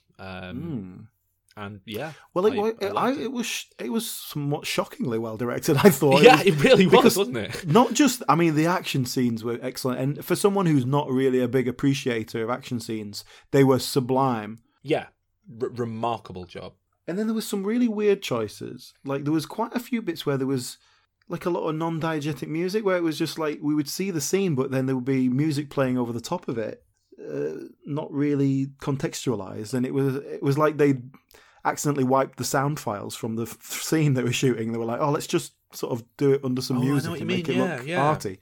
But it kind of worked. But it felt really incongruous and out of place, but also just felt like they were being kind of cool and kooky about it. Yeah. It was odd, but I didn't not like it. But it is the sort of thing that the Mission Impossible films have always done well. Like that whole... The helicopter sequence with the 2 helicopters and they're falling off the cliff and all that. Yeah. It's paced really beautifully. I never got bored. And you just end up with a fight scene atop the top of a mountain or a cliff edge or whatever it is. It's very conventional stuff, but it's just done really well. And it's a testament to it that you know exactly what's going to happen. You know Ethan Hunt's going to win the fight. You know he's going to save it with 2 seconds left on the clock. But you're still engrossed. And it's like that's the kind of where the Bond films think they are. We haven't got to them yet, but I think the Pierce Brosnan ones, that's kind of the level they were working at. Yeah. That kind of just really well done action set pieces. Yeah. Engrossed in a story, even though you know exactly what it's doing. Yeah. Yeah, very nice bit of work. This felt like what people get out of the Bond movies to me, but obviously I've only seen up to Octopussy, so I haven't seen anything done with anything close to the amount of skill or gusto on the show. There was something about this that felt quite 1998, you know, it had that feel to it. Yeah. Not in terms of the quality of the, you know, the graphics and all this. Not that it was all top notch stuff, but just in terms of the feelings, not feelings behind it, but the thrust behind it of like, what are we trying to do? Show some cool action set pieces. It's kind of like when Fast and the Furious, like always. In those sort of 4 films, they were like, yeah, we're going to do old school stunts. We're going to drive cars down the road. We're going to flip them over and make them smash. It's so much more grounded and real. This has that feeling to it. I know there's a load of CGI in there. We're getting to a point where it's starting to be seamless. There's enough of a blend between real and computer generated that just looks so beautiful. Like, I believe that Tom Cruise is hanging off a helicopter. Well, I mean, the other thing is, these are films that are renowned for, and I think very well known for, the real stunt work, a lack of CGI. I mean, what you're saying is true. We are starting to approach that point where CGI is completely flawless. But I think the reason it works so well here is because Tom Cruise does seem to have a weird death wish with Mission Impossible. He does seem to just want to go out dying in a big stunt for one of his films. And you know, the scene that comes to mind, I suppose, is the one where he breaks his ankle, like visibly on screen in this film. And you can see it happen, and he's still... Like, he's such a pro, he just keeps going. But it comes across, it's like, oh, that looked painful. And, do you know, it really... The film gains a lot from that, and that kind of attitude towards making it. I'm surprised at how much I enjoyed it. 7 out of 10. Yeah, I give it a 7 as well. But a really high commended 7, If you're into that sort of film, then you're well on board with that. Yeah. Right. Okay. What's next? Let's have a look. The Nun. The Nun. Okay, yes. I just watched this yesterday, I think it was. You poor man. Scary. Not scary at all. Did you sleep well last night? I slept like a baby because I had no fear of anything. Because this film did not work on that level. So, you're not a big fan of these films at the best of times. I'm not a horror guy, really. Yeah, You know. and especially not like spooky haunted house jump scare horror with ghosts. Yeah, exactly. I just think it's cheap. Basically. But I think you were fairly respectful of The Conjuring and The Conjuring 2. I think you kind of said it's not really my cup of tea, but I can respect that it's done about as well as you could hope for. And with both of them, I think I preferred Conjuring 2, but with both of them, it was like the first half of the film is quite an interesting character story, and then it's like, ooh, ghost, woo, and it sort of ruins it at the end. Because it actually becomes real ghosts, and that's what loses it for me. And I was, I was quite positive about them again, saying, for the kind of film it is, about as good a job of it as you could hope for. A lot of good, innovative, interesting stuff and designs and ideas being played with, well directed. All out the window here. Like Annabelle Creation was even good, or Annabelle Origins, or whatever it was called, the little spin-off. So I thought, didn't see that one. Maybe they're really locking in on creating this, universe, and they've really they're going to make an effort to make them all really good. No, nope. The Nun is a load of shite. Absolute fucking bullshit. Just every sort of cliche of these films, not scary, boring, just so dull, interminably dull. And then at the end, it kind of bends over backwards to tie it into the other films far more than necessary. With a weird sort of cameo from the Warrens, Zed and Lorraine Warren. Well, the main woman, Tessa Farmiga, I quite liked her. She seemed fine. I wouldn't mind seeing her in something else. Yeah, that's really all there is to say, isn't it? Yeah. What do you give it? I gave it a 4, which I think is quite generous, actually, now I'm talking about it. I also give it a 4. So we're in agreement. Next up, we've got The Predator, the latest in a long line of Predator film. Well, 3 actual Predator films, isn't there? But a long line in the... Wait, there's 4. There's been quite a bit of time between each one. But it's Shane Black, writing and directing. Yeah. So we were a bit optimistic about this, but... Or, not but. How did you feel? Well, this film's been completely slagged off, run through the whatever the phrase is. People don't like it. I'm continuing the trend of 2018, where I've been enjoying everything. I genuinely, I do not know what people want from a Shane Black Predator if it's not this film, because this is what Predator is. And I've spoken to people who say, oh, it was too silly, it had too much of a sense of humour.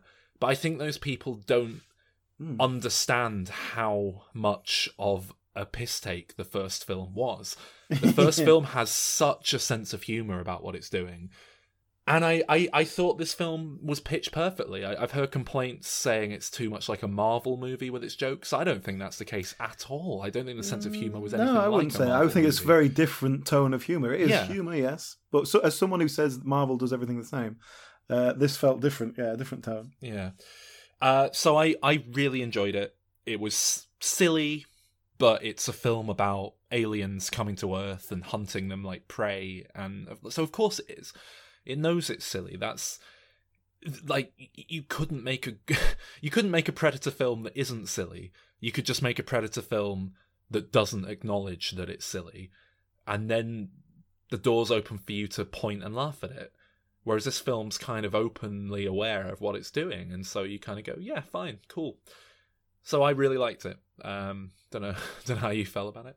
I'm kind of falling in the middle here. I'm not quite sure how I feel about it, because I enjoyed a lot of aspects of it, but there was quite a few bits where I was just like, this. It felt like a script out of date. It felt like a 30-year-old script, or a 25-year-old script maybe, that was sort of tagging on all these elements that you just don't really see anymore. I don't know if that was a deliberate harking back, but then it didn't sort of, it wasn't an obvious like, hey, I'm doing a 90s film. And so I just didn't know quite where to sit with it. Just for example, the boy being autistic and that's some sort of like magic autism powers that means he can do all these things. that is such a 1998 kind of thing to do. I mean, one of the major problems, I think, the main character, our main protagonist, whatever his name is, very the bland. Actor, I mean, we're talking Jeremy Renner bland. I mean, really bland, especially in a film full of character. Well, I was going to say he's got so many big personalities around him. I think it doesn't matter too much. You've got Keegan-Michael Key, you've got Olivia Munn, you've got Jake Busey coming along as son of the... Well, implication being he's the son of the character from Predator 2, played by his dad, which I loved. Well, that main guy, he gets stuck with this ragtag bunch of military misfits. And they're all these big characters because they've all been put on this bus because they're a bit mental. And that was another thing, all these characters are okay, what bit of mentalness are you going to have?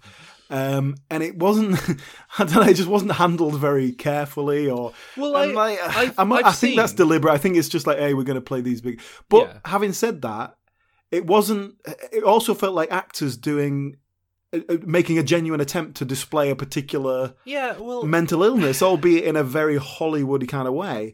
It felt sincere. Yeah, but this is not a film where you're going to get a deep, insightful look at mental illness. It's a film where the mental characters are going to pick up a gun and shoot people. And I was just about okay with that. I think it just fell on the right side of it. I felt that the actors were doing it respectfully.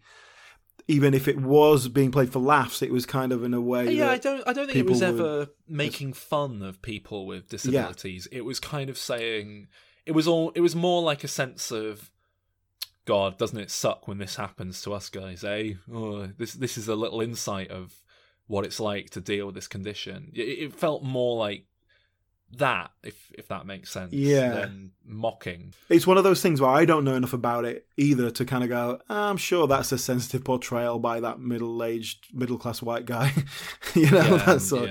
So it's kind of but I mean, I was okay with it, but it definitely sort of raised a few questions. And Thomas Jane, I haven't seen him for 15 years, never mind seen him do good acting before, so that was interesting to see. My other sort of big thing, which again felt out of date, was how happy and eager everyone was to be killing things. Both good guys and bad guys were just brutally murdering anything they could get their hands on. The main character, our hero, at one point talks about how fun it is to kill people. The woman in it, basically the only woman character, she's like a biologist. She's not military trained at all. As soon as things kicks off, she picks up a space gun. She's ready to go. Even the kid kills someone, doesn't he? A bit too kill happy. Well, again, it's a Predator film, and I think Shane Black knows. But having a kill crazy character makes sense. But I think you need one that isn't as well. You need at least one person going, do we have to kill everyone, guys? It feels to me like a spiritual continuation of let's just fire the guns into the forest for 20 minutes in the first film, and I think that's okay, and I loved it when that kid put on the Predator mask thinking it was a Halloween costume and then shot that guy in the house for being a dick. I thought that was hilarious. And I get, if that happened in real life, it would be very unpleasant and tragic, but it's a stupid film about an alien killing people. So a bit of dark comedy about a kid accidentally killing someone, I'm all for. I think tonally that fits within the Predator franchise and you don't have to feel too bad about it. I liked it. 8 out of 10 from me. Oh, you liked it. I enjoyed it, but I was kind of I wasn't quite sure where I was with it. It just didn't quite hit everything, but there were definitely elements I enjoyed. I give it a 6. All right, fair. Okay, so now it's time. We need to go back to Judy. Judy, you can come back in now. Hello? Oh, that was such a refreshing break. Thank you. Hello? We're moving on to a film now. Hopefully, I'm hoping to God that you two won't argue about it.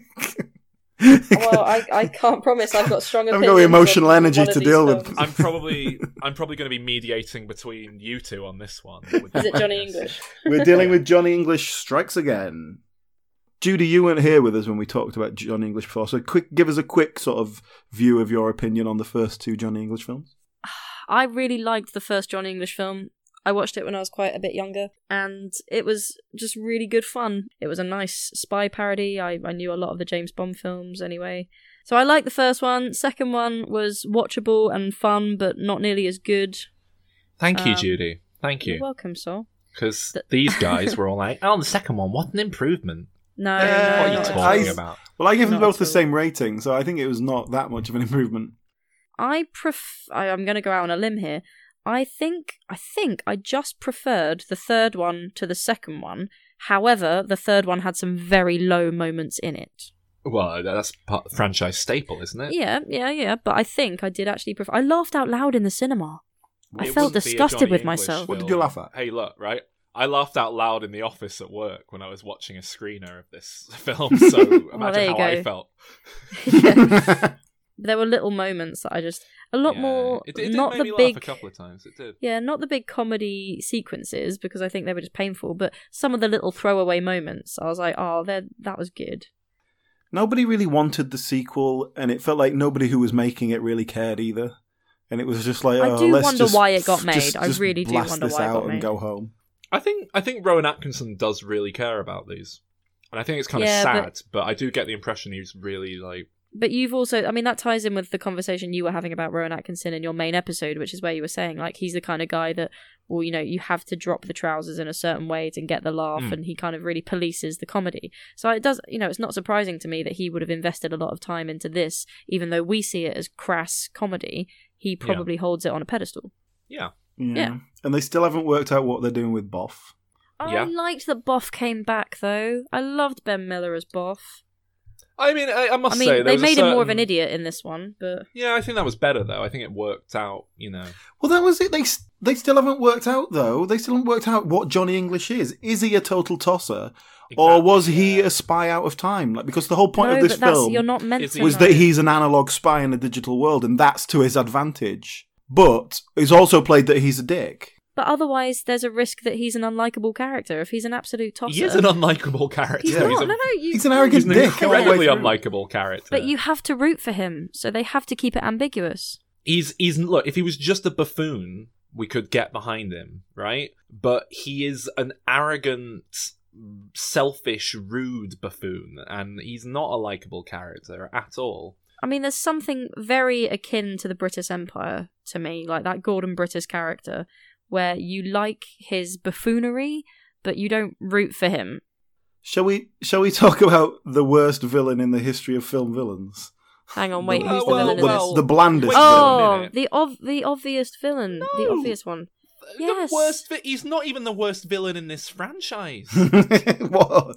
Why? No, He was a the step up worst. from the blandest Dominic villain West. on Earth in the previous film. There's- Dominic West. But there's nothing there. There's nothing there. He's Yeah, he's I mean, the look, young he was- tech guy. It was so Yeah. obviously going to be him. He's Yeah, so 2D. yeah.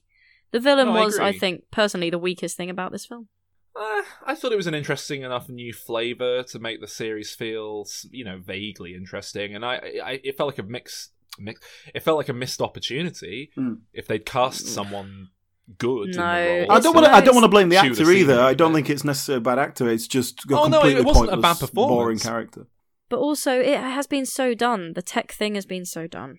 My point is Johnny English isn't breaking new ground and never once has been breaking new ground, and I wouldn't expect it to suddenly start breaking new ground in the third film. But just write a character, give him a personality, give him something to do, rather than just having, here's a person. It may as well have been a cardboard cutout of Ted Danson.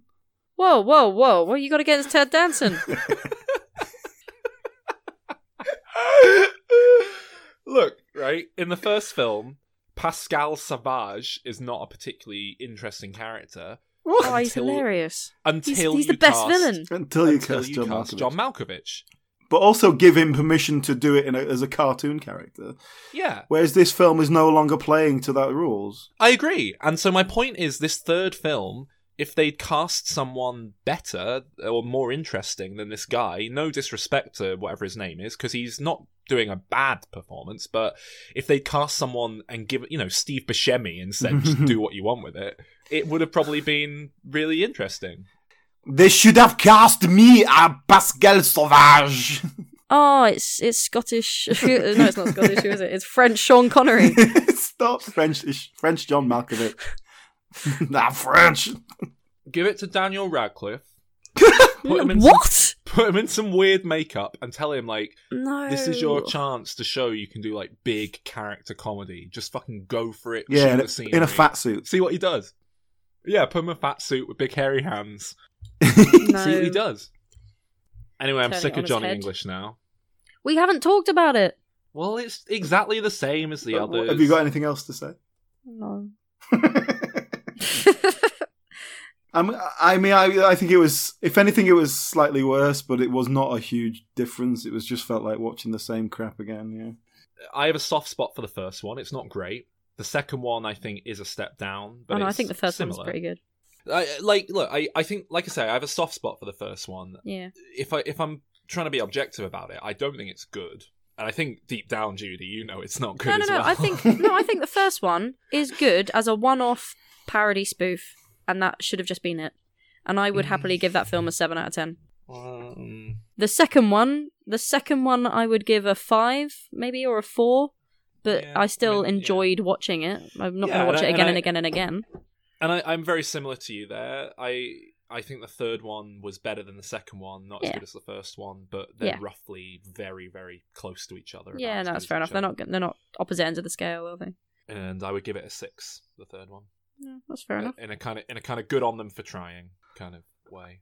Yeah. Well, I don't know if I gave it a 5. I gave the previous 2 a 6, so that's a bit of a step down, but not huge. Yeah, for me it goes 6, 5, 6. So, I mean, the way I feel about the Johnny English 3 is the way I felt about the first Mamma Mia. So there you go. So what did you About give right. it then? Probably a 6. Did it do well? It didn't take a lot of money, did it? Is there going to be another one in 8 years? Oh God, no! They should stop.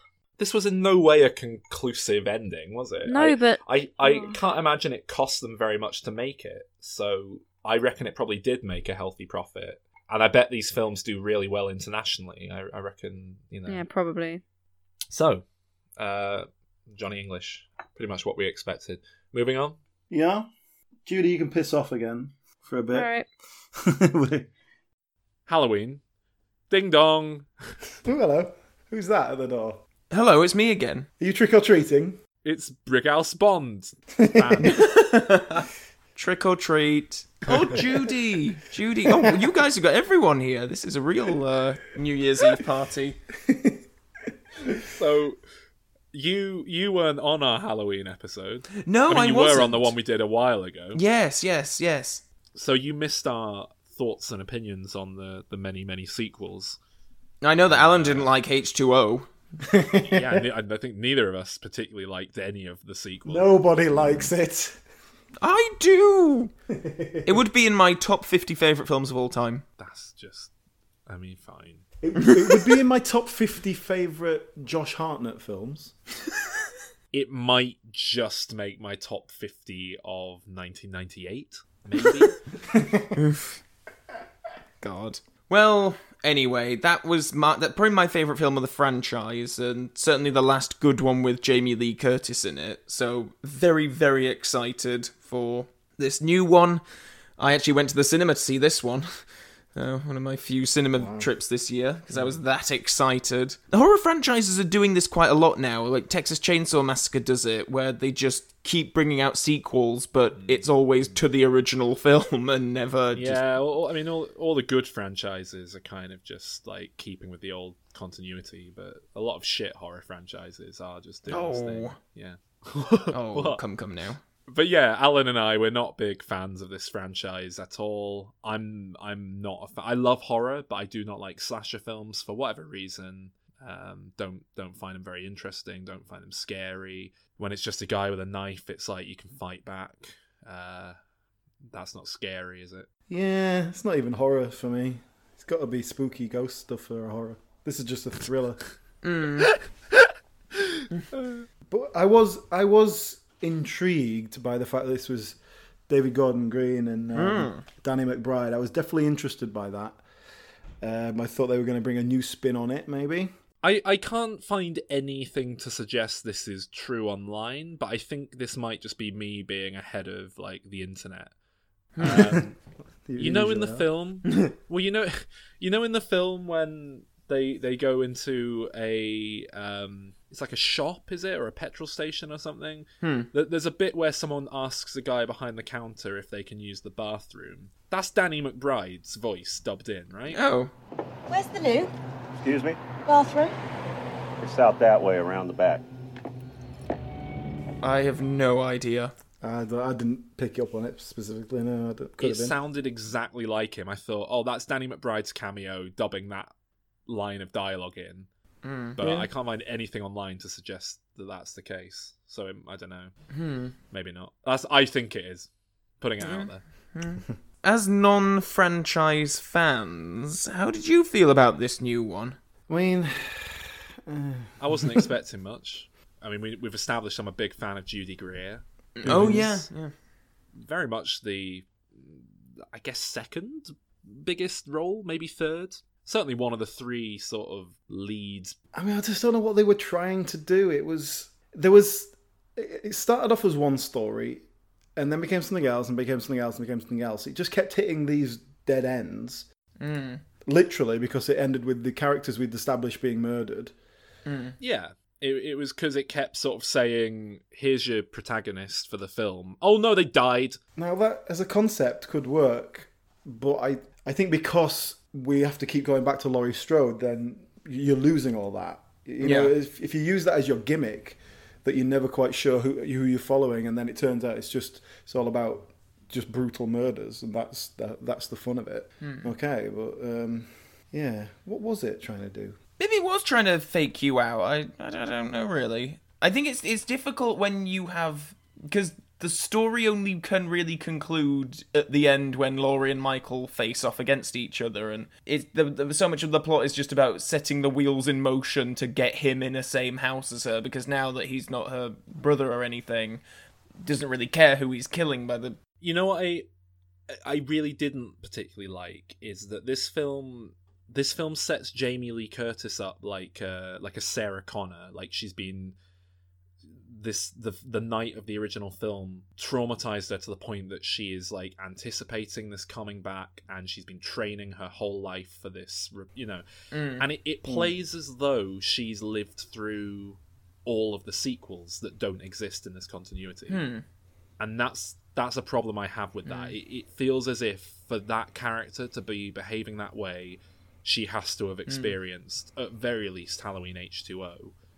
And the continuity doesn't make any sense if that's meant to be the case, because this is just a wipe the slate clean. It's a sequel to the first Halloween, not the others. I think the problem with the character is she was a very unlikable character. She's obviously just a very damaged, broken person who, with all these damaging behaviours... I think she was just, like you say, very unlikable because it was being played like she'd been through a degree of stuff that she hasn't, and it just didn't quite make sense. So no, I agree. She doesn't really. But the real problem with that is that as a character is fine, setting that up. The problem with it is that the what happens in the film completely justifies everything she's ever done and all this behaviour. Yeah, but I didn't mind that. I thought that was the thing she was afraid of was complete nonsense. But then it comes true, and that is my main problem with this and the whole franchise. Is Michael Myers, that concept of what he is, whatever it is that he is never works for me, because it's just this kind of slightly, we don't quite know if he's supernatural or not kind of nonsense that is never really developed in any way. Yeah, I guess that's what people like about it, but I just that's the main weakness of the whole thing for me. For me, it worked because it allowed for a nice arc that plays out, you know, as you'd expect, but plays out properly between her and her daughter, Judy Greer, and her granddaughter. It played for the estranged family coming together, recognizing one another. I thought that worked. I liked that aspect of it. Yeah, I agree. I liked the whole 3 generations of women, and yeah, I don't know. So, I mean, Calvin is a fan of the franchise. Would you say this is a good Halloween film? Where do you Oh, it's certainly a good one. Yeah, I definitely need to watch it again. I've only seen it the once. But yes, very good. It is hard to forget about the other ones, even though they are regarding it from continuity and stuff. I totally get what you're saying about... It does feel like this is the Laurie Strode who survived through several... At least Halloween 2, continued to be terrorized. I hated the ending. I really, really hated the ending. But really? Like, which aspect of it? Like, how much of the ending are you talking about there? I'm talking about the very ending when they trap him. Yeah, basically just when they trap him in the cellar, and it's a great moment for them. It's like, yeah, you've overcome this, but then to have them go off, Jamie Lee Curtis is bleeding, so I guess they can write her out if they want to make another one. And then it cuts back to the cellar, the basement, and Michael isn't there anymore. It's just the room is burning, I guess implying that he made it out. And it was just, I mean, maybe this is why I like H2O so much, because it did end so concrete, like, yep, you know what, she killed him, she overcame it, that's it, it's done, she won. And no other film ever does that. They all just leave it lingering, and I'm just sick of it. That was another weird thing that I couldn't get used to, because there was so much about this one where it had a lot of the very, they definitely set things up for another one. Like, there's still characters who were there who were introduced, and they've said, oh yeah, which characters? Yeah, well, no, what setups were there? Well, like the dickhead boyfriend character, he nothing really happened with him. I guess that's it, really. I thought that works though, because there is a real kind of, here are three women dealing with shit from men vibe about the film, and I don't say that in a disparaging way. I quite like that. I think it's tapping into an energy that's very prevalent at the moment. I hadn't really thought of that, actually, that they were all women. I hadn't really jumped out at me as a thing, which I suppose is good. It suggests it's handled well, I suppose, rather than doing it as a gimmick. And you've got Toby Huss playing the husband of Judy Greer as well. I thought he was quite funny. This real kind of just like clueless man. I thought, he was good. I listened to Toby Huss doing another podcast talking about this, actually, and it was interesting to hear him talk about Jamie Lee Curtis's work ethic, because to say you think Laurie Strode doesn't come across like very likable, Alan, I get the impression maybe Jamie Lee Curtis just isn't a very nice person. He was saying this as like a nice thing. We're hanging out, so I show up at David's house, and there's a scene when we're all in the restaurant where she comes in and she's a little bit buzzed, and she's supposed to, as scripted, that was in the original script, she shakes Andy's boyfriend's hand, and she goes, oh, you got a nice firm handshake, not like Ray here. And she goes, he's got a limp handshake. And I sort of go, oh, okay, all right. And so we just, I read the script a couple of times, and we're standing there, and they go, Toby, this is Judy. Oh, hey, Judy, you know so-and-so. Oh, great. Oh, that's so nice to meet you. And then Jamie Lee's sitting on the couch, and this is Jamie Lee. And I go, oh, man, how great. And I shake her hand. And I shake her hand like a regular human would, not thinking about the script, not thinking about anything. This is just meeting her for the first time. Right. And she goes, what the fuck? And I went, what? And she went, what the fuck kind of handshake is that? And I went, oh, I'm shaking your, no, what? And she went, no, there's a part in the script where because I shake your the boyfriend's hand. He's got a, great, and you got a limp, and try it again. I went, oh, shit. And she went, what are you fucking doing it again? And she wanted a limp handshake from you? She wanted a limp, like she went, if we're together in a room, we're working on a fucking script. Holy shit. We're not hanging out, eating cookies and drinking tea and being nice to each other. No, let's get to work on a fucking script. Man, she's great. She is great. Not messing around, man. She sounds horrible. She sounds like an awful person. Yeah. But I don't know. I kind of get the impression that maybe she's just not a very likable woman. That's sad. But I mean, I've been sort of holding my cards close to my chest with this one. I really liked this film a lot. Oh, wow! Which may surprise you. I felt like Calvin watching a slasher film.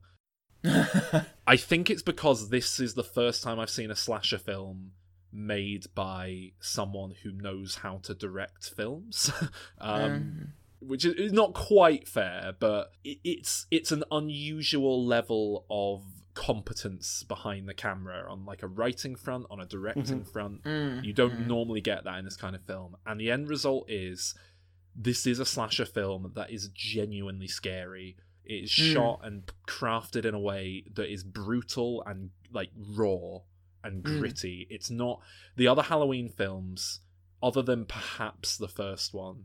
They just feel kind of cartoonish and stupid, and it like even when they're trying to be sincere about what they're doing, it's just not done well enough. It just plays like stupidly, and you just think, well, that's fake, that's dumb. I could fight back against that. In this film, the shape is genuinely imposing. You believe that a 60-plus-year-old man could like be actually fucking menacing. I don't know about that. It's like whenever he's put the masks on, it's like, oh, he suddenly looks more agile and fresh and energetic. I love the way the film was so stop-start because no one felt safe. I genuinely, every time I thought, right, well, this character's going to make it through to the end. No, dead. Gone. And brutally gone. He kills a kid right up front. That's it. Yeah, I agree with that to an extent. And it was a really brutal film. And yeah, the result of that is like you think, oh well, no one's safe. And you know, even like your Jamie Lee Curtis character, she doesn't want to do any more. So you believe that they kill her off even. Yeah, and when they killed off the husband Ray, I thought, oh, you know, any of the family can go then. But the converse of that though, the problem was perhaps if they took it too far, because my problem was that because anyone could die, I just didn't get any emotional connection to anyone. It was just like, oh well. It's kind of like, it wasn't because, well, they might die at the end. It was because they might die on scene 2. And so it was just like, okay, I've already established 4 characters here, and now they're all dead, like, so I just don't care anymore. I think that's fair. I think I've never really had any kind of emotional connection with characters in this sort of a film anyway. So it's very much more like an experience and just like a thrill ride. So for me, it's like a series of little shorts where it's like, right, well, I can put myself into the shoes of this character just being chased by this guy. That mean, you know, you can empathize with someone on that base level. Yeah. For me, it worked, and I've never seen a slasher film this effective in what it was trying to do. I thought it was genuinely tense, frightening. I am surprised to hear you say that, because I know that you're a big fan of the Scream series. Oh, but I love the Scream That's films. a series that kind of subverts the genre while still doing it. Whereas this very much, I was surprised actually at just how much of a straight down the line slasher film it was. It didn't have many bells or whistles, but it was all done really well. That's exactly it. That is exactly it. This was a slasher film done well, and I don't think I've ever really seen that before. I love the Scream they're hard films, to find. But they're, like you say, they're not pure slasher. They're subverting it. They're postmodern. And I thought it was shot beautifully. I thought the music from John Carpenter was fantastic. I think we're in an exciting time where it's because obviously David Gordon Green and the other one, they were just like fans of the original film, aren't they? And it's exciting to know that people like that want to make these kinds of films and are willing, and people are going to give them money to do it, because I think if these kinds of genres are going to survive, I think it's reassuring that it has hopefully moved beyond the, oh god, we need to find someone to direct this on very cheap budget who is looking to break into the movie business or something. Get anyone. Most of the deaths in this film are so underplayed. It's like someone will be grabbed from behind and will stab them once, and their scream will just go quiet. Like, do you know what I mean? In most of these films, it would be like stab, stab, stab, scream, ah! In this, it's so muted and underplayed, and that is scary because that feels more real and completely agree. Helpless. Yeah. Your favorite of the series? Easily my favorite Halloween film. I'd say it's easily the best of the sequels. I think you could make an argument that the original, coming when it did and context surrounding it, is a better film, but this is certainly my favorite. By a mile as well, by an absolute mile. Interesting.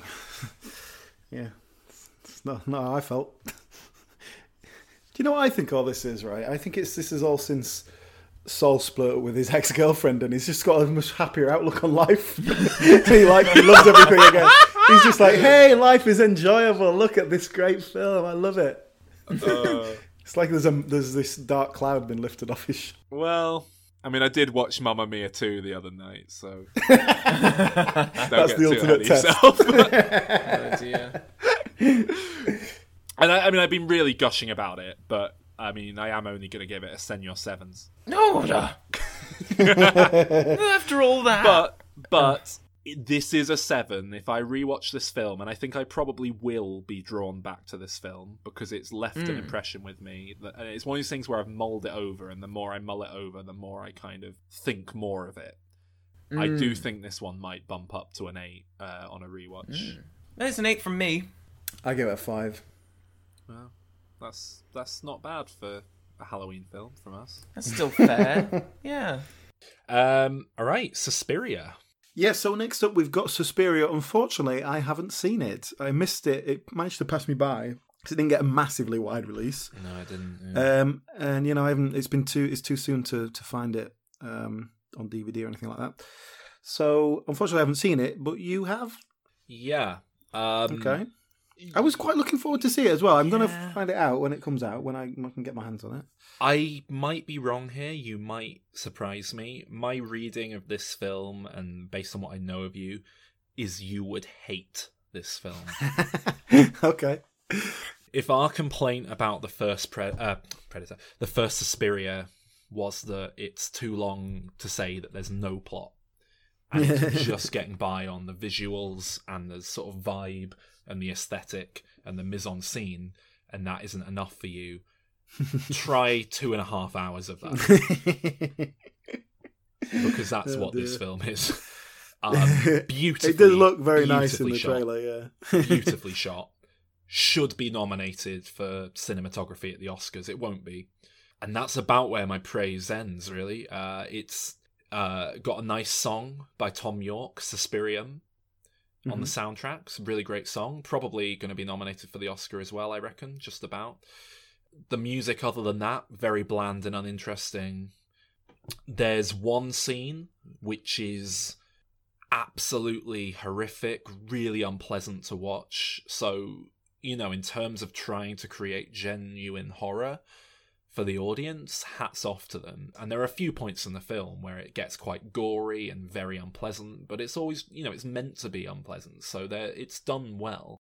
But there's no real story. It's just, and I think that's by design. There's just very little plot. It's just about some witches prattling around. And how do the actors come out of it if there's not a lot to grab hold of like that? Is it good performances? Yeah, very well acted. Tilda Swinton. Well, I knew she'd be good, but well, she inexplicably has a few roles within the film. Oh, really? Heavily made up, like Dick Van Dyke style, extra roles chucked in there.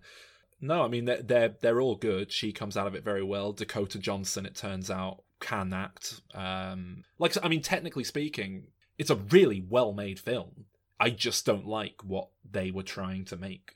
Fair enough, yeah. Yeah, okay. Just not great. I give it a 5 out of 10, which is the same score I gave the original Suspiria, actually. It's a really interesting passion project. I like when films like this kind of come out that are clearly what a director just wanted to do. And yeah. So, yeah. But 5 out of 10, not a big fan at all. Fair enough. Yeah, next up is The Grinch. The Grinch. We had an episode looking into this. We watched the Jim Carrey version. We saw the Werner Herzog version. So yeah, were they trying to do anything new with it, or was it just the generation we're aiming at is too young to remember the last one, so we're okay? It just felt like the most lazy, uninteresting take on the concept it could possibly have been. I think a really straight up down the line, we're going to adapt the book or the original cartoon to feature length. I think there's something to be said for that, and that's not what this is. This is DreamWorks have got a formula for making like junk food, family animated comedies that sells. We're just going to emulate that with an IP we've bought the rights to. And I think that's a real shame. But, I mean, from an animation point of view, from my uneducated point of view, it seemed pretty good. I mean, it was competent.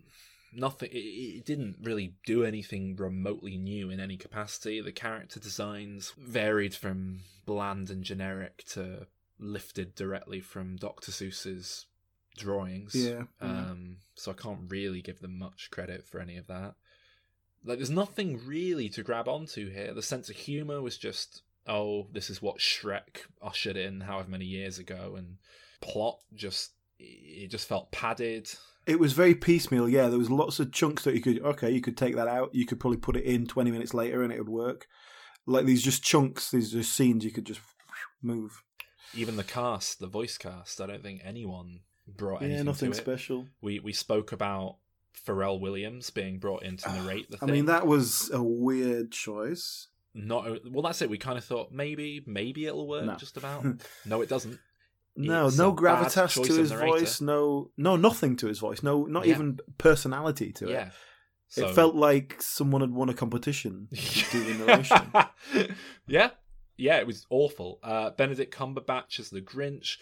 I mean, he's fine, giving a good performance. He's trying. It's not a voice that suits that character. He doesn't really imbue it with any life. Cindy Lou Who, the little kid, just horribly bland, uninteresting character. It's just a shame because I think there's a lot to work with the Grinch, and nothing's really figured it out yet. Well, what did you rate it? I gave it a 5 out of 10. I gave it a 5 also, yeah. Yeah, I mean, like, you can sit through it. It doesn't do anything particularly bad or offensive. It's just so nothingy and just depressing, isn't it? Happy Christmas, everyone. Fantastic Beasts. Okay, now we're going back to Chris Hunter because we're going to deal with Fantastic Beasts. So, Chris, welcome back. Thank you. You've been gone for about 35 minutes. Doesn't feel like it. I assume we're going to edit them together in sort of chronological order. Right. So, we had a big discussion, the three of us, about Fantastic Beasts and where to find them. Yes. Did any of us like it? I can't remember what you said. Yeah. I liked it. Yeah, I thought it was all right. Chris thought it was a good start to a series, I think. Yeah, it's a good intro film. Yeah. I thought it was going to kill the franchise. Now, that didn't happen, obviously. It made the second one. Is this one going to kill the franchise? Because this is just as bad. I think if anything could kill the franchise, it's this one. But this is, like, this, for me, this was not, like, particularly, it was sort of the same, really. It was just really. I sort of watched this and just thought, I don't know if I've got anything to say. It's just past, sort of my eyes were pointed at the screen, definitely. But yeah. I don't know. I'm not a huge Harry Potter guy, but I think they're always sort of fun, watchable, entertaining films. Mm-hmm. I think they're all made to a pretty decent standard so far.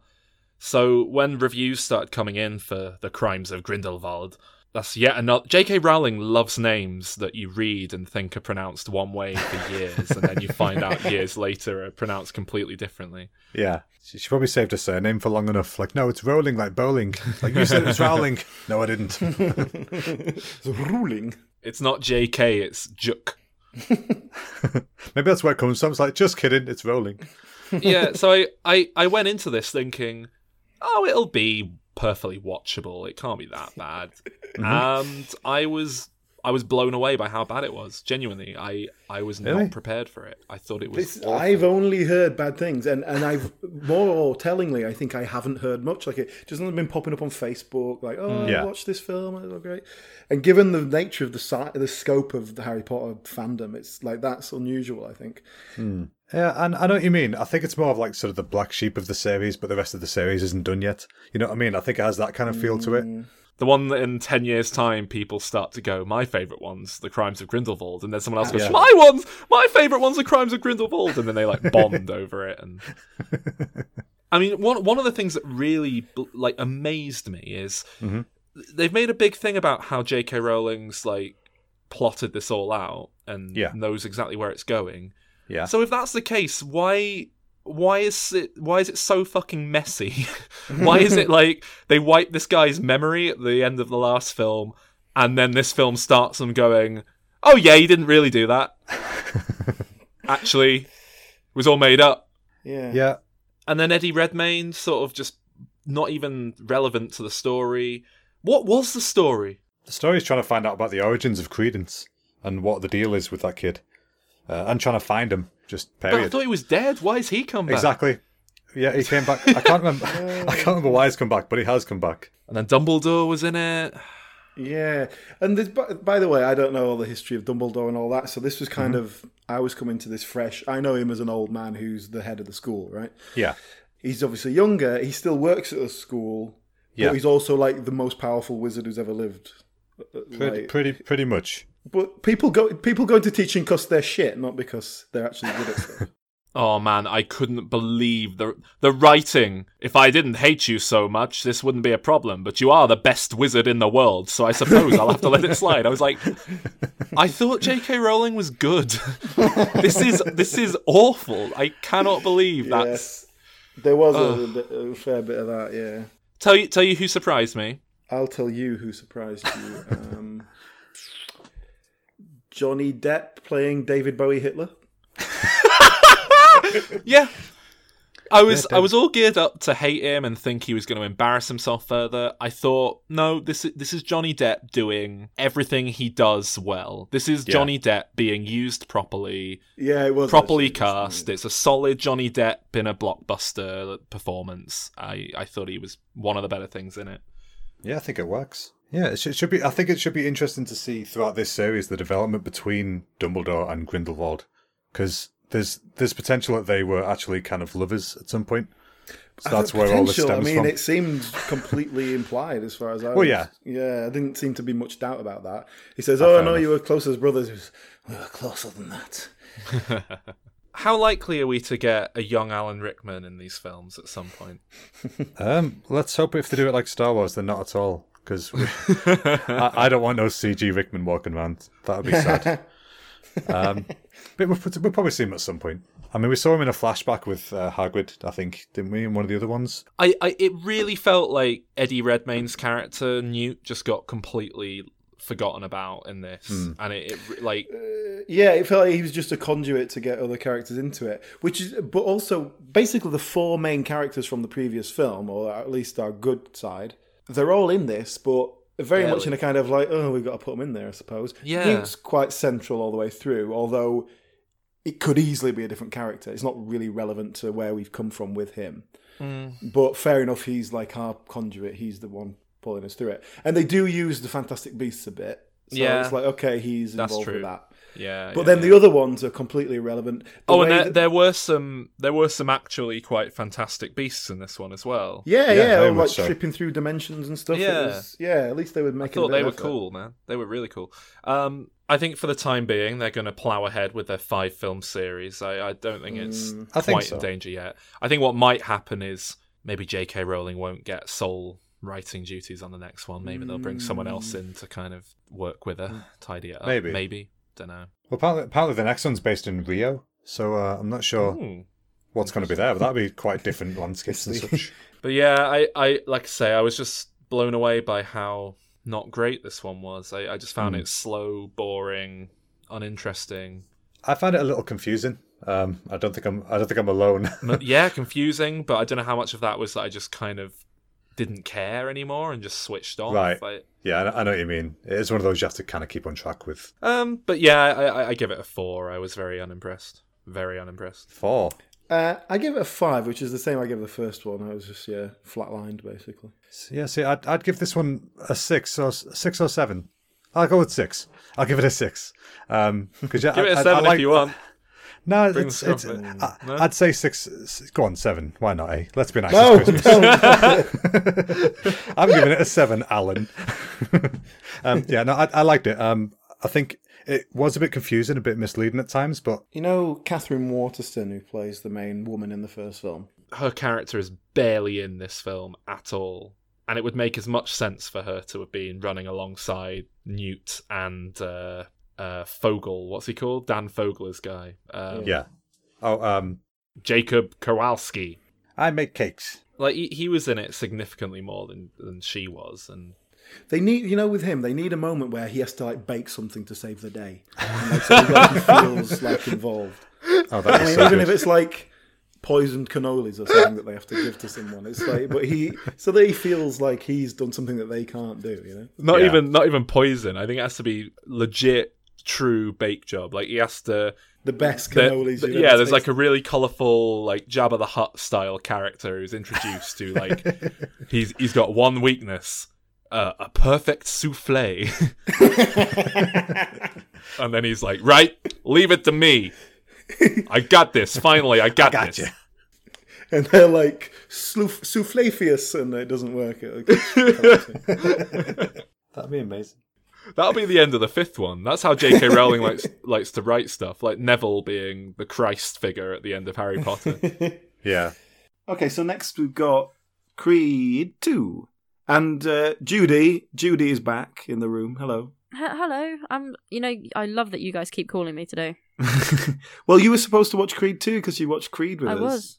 I know. And you didn't see it, did you? No. Right, I'm going to lean back. I'm away from the mic. Oh, God. Right, Alan, do you want to lead the way?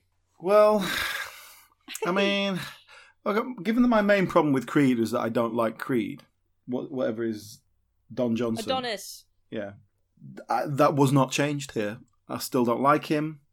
I find him quite unlikable, in fact. I find him to be quite a nasty little aggressive man. Well, can I jump straight in on that? Yeah. My big takeaway from Creed 2, and I don't think this is intentional, but I couldn't watch the film any other way. I think that Ivan Drago's kid, whatever his name is the hero of this film. I was rooting for him the whole way through. I thought he should have been set up as our hero and protagonist. Yeah. He is the true underdog of this piece. He seems to be a good person because there are scenes in this film that set him up as rejecting the aristocracy and the bullshit from which his lineage is that he doesn't agree with. The fact that his mum is a horrible person, the fact that his dad is kind of kowtowing to... He's been screwed over through no fault of his own, and his dad has taken all his personal resentment out on this kid. Exactly. Yeah, you're right. So I was rooting for him the whole way through. And I went to watch this with a big fan of the franchise who couldn't believe what I was saying when I got out. He was like, yeah, but that's not Creed's fault. And it was like, yeah, but Creed's had his time at the top. He's had his time being a heavyweight champion. I can root for someone else to beat him. Rightfully so. It's not like Rocky IV when he's pumped full of steroids and he doesn't deserve to win. And the older mentor character there, which is Ivan Drago, his character arc, he's learning the lesson of you need to let go of that old stuff and some things aren't as important. And in fact, my big thing here was at the very end of the film, what should have happened, what a satisfying emotional end would have been, was if Creed kind of lost or threw in the towel or whatever, but knew that it was time to give up and had learned over the course of this film that, you know what, you don't always have to just keep going until you get killed. Yeah. You are allowed to stop and say, you know what, some things are more important. I've got a family. Exactly. I've got a daughter. But we don't get that. We just get, hey, keep fighting until you die, because that's what matters. Yeah, I was expecting that for a bit. I thought that was actually where they were going to go, and I was thinking if they do this could be my favourite Rocky, because they've set this villain, antagonist up so well that I'm actually on his side. I want him to win. Creed will learn a life lesson. It'll be a respectable, nice moment in the film that he kind of does his best and loses. We haven't actually really seen that in a Rocky film yet at the ending. And sadly, they just kind of plow ahead and exactly what you expect. He ends up winning because, But I've got to say, this is so firmly a Rocky film to say that they're kind of selling it like this franchise is standing on its own 2 feet now. It's less like you have to have seen Rocky IV for this to make any sense contextually. Yeah. The cinema was full of 12-year-olds who didn't know what the fuck was going on. I laughed out loud when they announced that the baby was deaf because someone behind me said, What's going on? It means it's deaf. It means it's dead. That was another weird thing. This surely the whole point is this character, Creed, is supposed to be growing. He's supposed to change in some way, have some kind of character arc that makes us care about him. And it just never comes. It's like always supposed to be there. And for a good example, he knocks up his girlfriend. They're happily married, or I don't know if they actually get married or whatever, but they're happy together. It's all going great. She gets pregnant. They're happy about that. They have a baby, and it's this big moment. It's like at a point in the film where it is going to be this life-changing event for him. It's like going to change his perspective of life. And it's literally like that she has the baby, and they're like, oh my God, we've got a baby. It's so wonderful. It's not deaf, is it? Is this fucking shithead kid deaf? Can we check that out before I start loving it, please? So we knew that she was going to be deaf in the first one for a reason, and it was going to be set up for something. Now we know why. Well, even that, I don't know if it's enough of a payoff to justify all of it. And that's it. It's like a subplot that takes up about 5 minutes. Yeah, but that's it. And they find it's like the whole point of that little 5-minute subplot is just so that we can go, so that he can learn. You know what? Just because she's deaf, you can still love her as your daughter. And he only learns it because Rocky literally says, "Well, you just love her anyway, don't you?" It's like, oh yeah, I guess I can. Like he had to learn that lesson apparently, and I'm supposed to like him. Look, I feel like I'm being quite down on it. This film opens with Creed becoming the heavyweight champion, doesn't it? And it's done pre-credits. Just get it out of the way. Yeah. And I loved that they did that because the obvious thing is we have a whole film dealing with him becoming the heavyweight champion. But I don't care about that. What I want is the way more intricate franchise mythology folding in on itself, complicated shit that we get to 3 or 4 films down the line. And they were like, let's just skip ahead to that. And this film does go to, like you said you thought it was going to based on the trailer, it does get very dark very early on. There's the big fight at the halfway mark, I guess. And when I was watching it, I was like, right, this feels way too early into the film for this to be the ending. So I guess he's going to lose. And he gets his ass handed to him. And it's kind of to be expected. But I think it's done with a kind of brutal... Yeah, I think it's suitably brutal. Well, that's also the other problem with it is that he's so completely, utterly beaten. It's like, how did this guy ever win the world? Like, there's no way that the world champion should be this outclassed by anyone. And certainly not then, 6 months later, be better than him again. It sets Drago up as a super being, essentially. And that's part of why I wanted him to win, because it's like, this guy is, like, clearly superior. And that's why at the end I wanted him to come back and fight a respectable fight and still lose. And I could have dealt with that. But, it really leans hard on Rocky IV. And I was amazed, genuinely amazed, at how well they managed to give Drago characterization, the father. Because he is nothing in the 4th film. He is just a prop. It's like a joke how little characterization he has. And in this film, he's an interesting character. You understand him. It retroactively makes Rocky IV make more sense in a lot of ways. I mean, I wish it had done things differently, but I was still able to just kind of get on board with it and enjoy it and like the, stuff that came close to doing what I really wanted it to do, if that makes sense. Ultimately, I came away really enjoying it. And in my mind, I'm just going to kind of imagine that Drago won at the end, and that would make the film a hell of a lot better. I like what you're saying there about the young Drago being the hero, because that's definitely how I felt about it, I think, without quite putting into that context. But I just needed all these things that you were saying weren't there. Yeah, they weren't there, so I didn't enjoy it. You obviously got something out of it. Okay, so what would you rate it then? I'm going to give this one an 8. Wow.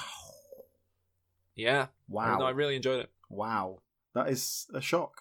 A low 8, but it's just about an 8. I gave Creed a 7, and I like this one enough more for it to go up to an 8 from that, so yeah. Well, I gave Creed a 6, and I gave this one a 5. Oh, shit. So I'm still here. And this is me going against the grain and thinking this was better than Creed. General consensus is this is good, but not as good as Creed, but I like it. Our next film up, and the last one for this episode, is Aquaman. Ooh. Judy and I went to see Aquaman together. Yeah. And I believe we have similar feelings. Yeah, well, actually, I started off on a back foot because I resented paying that much for a ticket.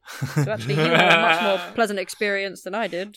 This was weird, right? We went to a cinema. We went to cinema at the Millennium Dome, right? I've got a Cineworld Unlimited pass, so I can get in. But every screening they had was like 3D, 2D super box. Oh man, I hate that super fucking screen. big screen shit. All now. this I have to bullshit. pay like £3. So I had to pay watch it on a £3 bigger extra. screen. Do you know what we got for my £3 extra? And Judy paid fucking £15 or something for this ticket. £15.60. It meant that in some of the scenes, the film was projected onto the side walls. Which was pants. For no reason or had benefit. Panels, so you could see the lines on the Yeah, walls. there was an emergency exit sign with in the a middle lovely, of it. emergency exit sign in the middle of the sea on that wide shot where they're sat Hang on a on. boat. Was this the projectionist fucked up? Or No. is that what the Right, so screen imagine is? Screen imagine X, that's the what cinema Screen X is means. Screen X, right? So the cinema screen is your normal big wide screen, right? And then the side walls that come out at 90-degree angles are plain so that when there's just certain scenes are in like super wide screen. Literally like five shots. And so the normal thing, you would just have your normal cinema screen, you still see everything you would normally see, but then they've got like the extra side bits of the super wide Like an screen. extra flap. They just added a Screen X thing in my local, and I went to watch Ralph Breaks the Internet on it just to kind of see what it was like. And there wasn't anything projected on the walls. Well, that was it, because usual screen. That was obviously they That's 'cause didn't it's a film normal any screening. super wide screen or things like that, and it was only like 4 scenes, and it was pointless because it's at a 90-degree angle. The idea is like, oh, it's like a surround screen thing, like IMAX is, but it doesn't because it's at an obscure angle. Also, obviously, there's nothing in there that you need to see. That's the whole point. So it's supposed to just add to the atmosphere. All it is distracting you. It's like well, what's It that was over there? it was distracting. Awful, it was distracting awful because idea. of the panels on the wall because it wasn't completely smooth. Like you could see the lines, the breaks on the wall. So I would say, I want you to turn that off and don't charge me the £3, and we'll all be happy. So there you go, Cineworld. £15.60, man. Sort yourselves out. Anyway, so that was our experience, and unfortunately, the film was not by any means good enough to make up for that. I don't know. We did laugh out loud a couple of times, but it wasn't for the right reasons. We And did. we were the only ones. We were the only ones laughing at certain points, and then we didn't laugh when everyone else laughed. It was quite funny. I did notice that we were it was a packed screen, wasn't it? Which was surprising. It was really packed. But there it was awkward wasn't getting in late. There wasn't a lot of reaction from them, was there? There wasn't a lot of like cheering or anything until he said like a really shit one-liner, and then they were like, yeah, even that there wasn't a lot of that. I think everyone was like, no, what? It would have been worse if there was cheering and clapping. You would have just got up and left. well, this is overall, and I'm dying to hear what Saul thinks of it, because my feeling generally is this was bad in a way that was hilarious. Yes. And I want to know if Saul enjoyed it for that reason. I don't know what I don't know what I think about this film. I cannot tell how I feel about it. Some of bits of it were legitimately fantastic. Yeah, like what? Like the horror sequence when those monsters were attacking them on the boat. Oh, the trench. Yeah. Yeah. Yeah. Certain bits where it was really going for broke and it was just mental as well, and I really respected it for it. Bits of it were fucking appalling. Yes. And there was no reason or rhyme as to what went where. The first thing I kind of noted about it, which underpins everything and has to underpin everything, was just that the plot was bloated. What was the plot?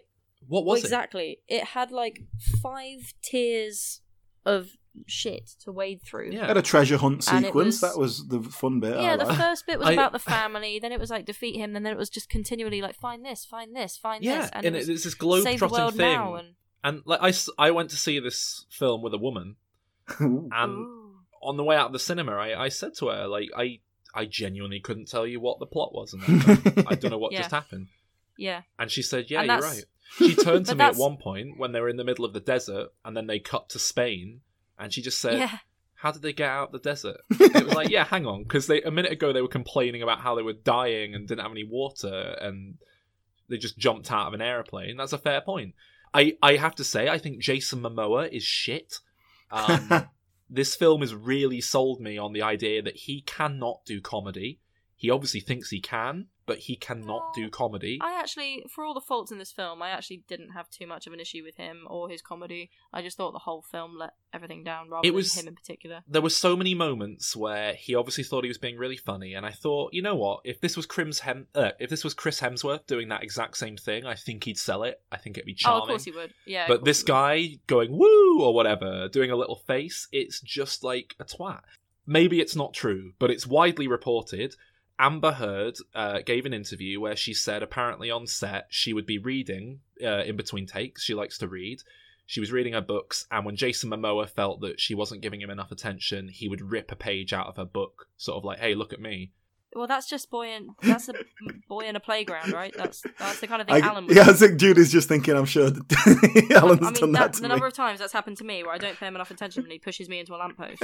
Well, that's, yeah, but there's a world of difference between that and ripping a page out of your fucking No, book. he would do it. No, I wouldn't He's do that. I also- respect books. Yeah, you would. Come on. Well, no, the difference is that you don't have money to replace the book, whereas Jason Momoa I doubt, does. I didn't get the impression that he was buying a replacement book. Well, I think I fall in the middle a little bit there because I don't think he's quite got the right charm to get away with it. But I never disliked him either, to be honest. Like I was that's how fine I with him. felt. It's just And I thought the rest of the cast were Standard. not good at that. I mean, I like Amber Heard. I love Willem Dafoe. quite forgettable. Yeah, Willem Dafoe Just doesn't- completely wasted. Even that, yeah, that's the least Willem Dafoe bit of Willem Dafoe ever. Yeah. Patrick Wilson, we've spoken about him before, being a surprisingly dependable actor when he's called upon, but utterly wasted in this film. The most bland, uninteresting villain. Wasn't it? Oh, but the costumes. Oh, the costumes Yeah. were fantastic. They were ridiculous. She has Nicole fucking Kidman's jellyfish was possibly dress. the worst. Yeah. Well, Nicole no, Kidman's was what about at probably the worst, end 'cause she's when wearing like when she comes back and she's orange-coloured bone suit? No, when she comes back at the end and she's got like a crab claw and like dinosaur bones all over her. Yeah, exactly. It was just ridiculous.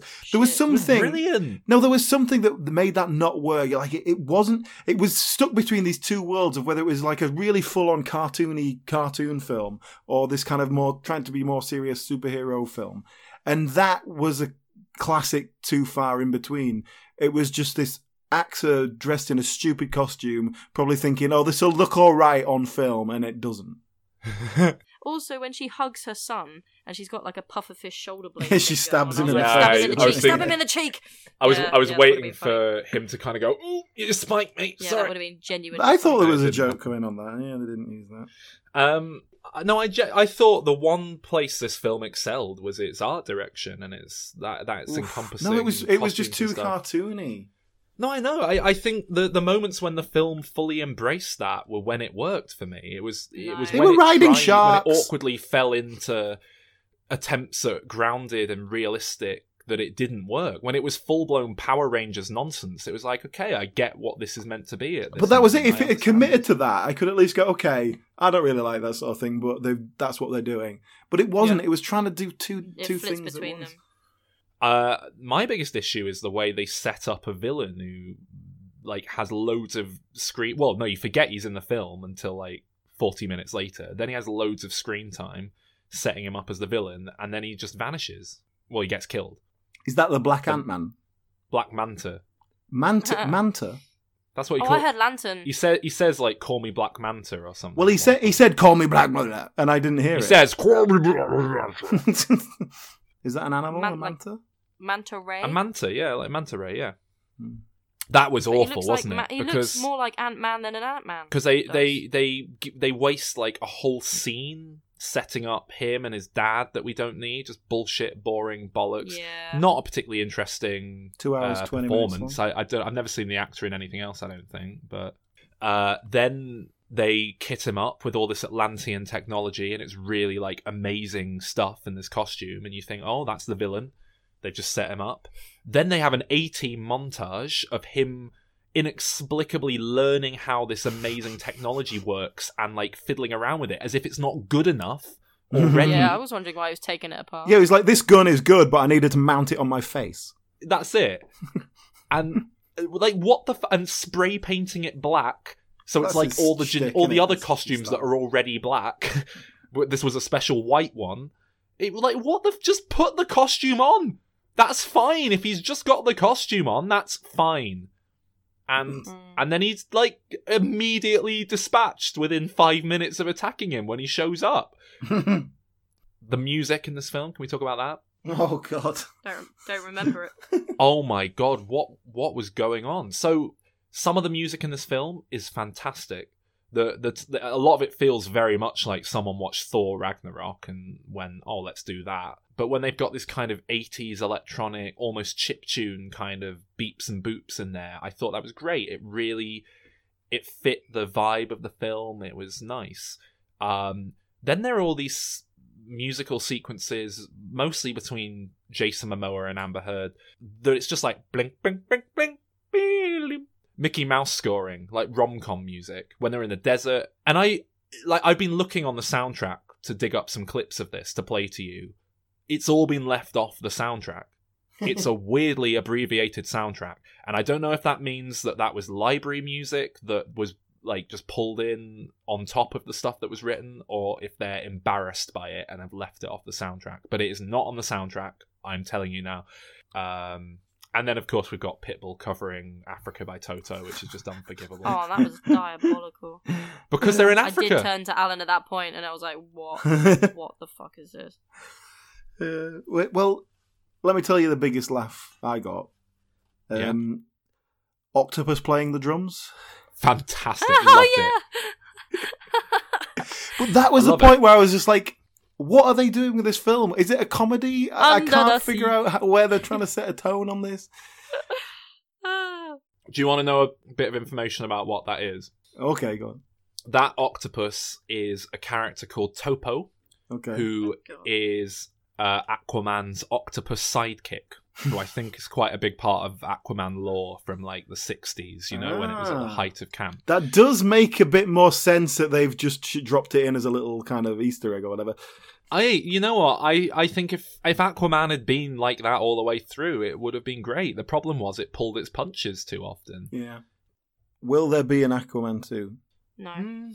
Well, you know what I was thinking? Well, I mean, there will be, because I don't know. Hollywood loves money, but I don't know. That's what I mean. Will there be? Was this a success? Was this good enough to get a second film? DC doesn't know what it's doing anymore. I wouldn't be surprised if DC just properly wiped the slate clean at some point, but the thing is they're too invested in Wonder Woman and what they've got going with Wonder Woman.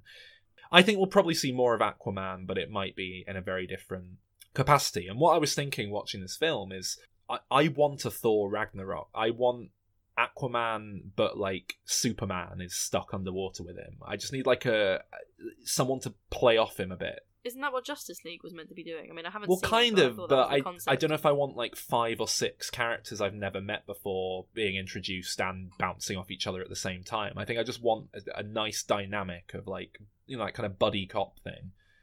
There were just so many bits that annoyed me. I don't think I'm going to... Well, everything was like a 50-50 toss-up, whether or not I liked it or hated it, and it just kind of bounced back and forth that whole way through. I hated bits of this film. I loved bits of this film.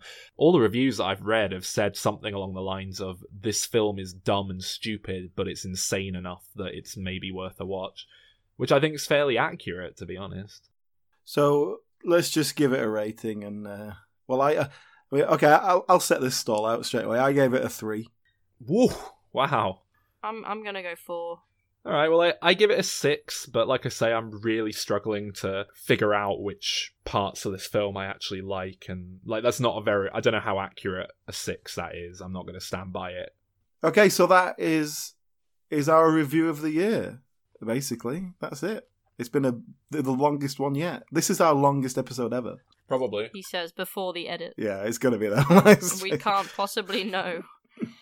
Cool. All right, well, thanks, guys. Yeah, all right. Thank you. Come back in 2019. I've done a little game to cap off the year. Oh, I'm back, am I? This is nice. Well, thanks for having me back again. I was just, I'm just scrolling through my ratings to see if anything I've liked, and there isn't anything. No. And certainly no new releases or anything. It's just. But yeah, I've done a little capping off the year music quiz. Oh, nice. Yeah, love the quizzes. So yeah, I just want you to name I mean, if you can name anything like who it's by or the name of it, fine. But we're looking for the film it's from. These are all songs or bits of score from films this year. It's a good mix of stuff in here. I think you'll get some of these. You won't get others. So. Okay. Just a quick interlude here. I was just scrolling through my ratings. The last thing that I saw at the cinema that I gave an 8 out of 10. I was looking 8 or above, but there's no 9s or 10s or anything here. That I gave an 8 to was Downsizing. Oh, fuck right off. in February. It's not even good. That's the thing. I thought it was going to be like, you know, I thought it was going to say like Gladiator in like whenever that came. But... No, just to really appreciate the kookiness of it. Wow. I mean, to say you're someone who complains about a film being tonally inconsistent and messy. Yeah, exactly. That was funny, though. But I think, to get an 8 out of 10 for me, having to go back to the Oscars, like Shape of Water, I gave 8 out of 10 to. Well, we're just gearing up for Oscar season, so it feels like a bit of a weak Oscar year this year. I don't know, nothing looks that interesting, and I've watched a few of the films that are probably going to be nominated. Anyway, more on that in a few months. Hey. If you have, listener, if you have any ideas of films you'd like to see or hear us do, then do, by all means, get in touch. Let us know. We are available. We have an email address, don't we? That we don't really put out very often. What is it? dimreturnspodcast@gmail.com. Yes. It might be easier to contact us through a Facebook. We've got a Facebook group. We check that a lot more. Yeah, so our Facebook group is facebook.com/diminishing returns podcast. And the Twitter page, if you want that, which I suppose we might as well drop it in because we're doing all this now. Twitter is twitter.com/dimreturnspod or just @dimreturnspod. Yeah, go to dimreturns.com and you'll find the links to everything there. You'll find our entire back catalogue, all the diminisodes, the extra bits we throw out. There's reviews on there. Right. Do you want to buzz in, I guess? Okay, yeah. My buzzer is Awooga! All right, like Calvin. John Fashanu, you know? Did you get that reference? Nope. Okay. All right. Should we start? Yeah. All right.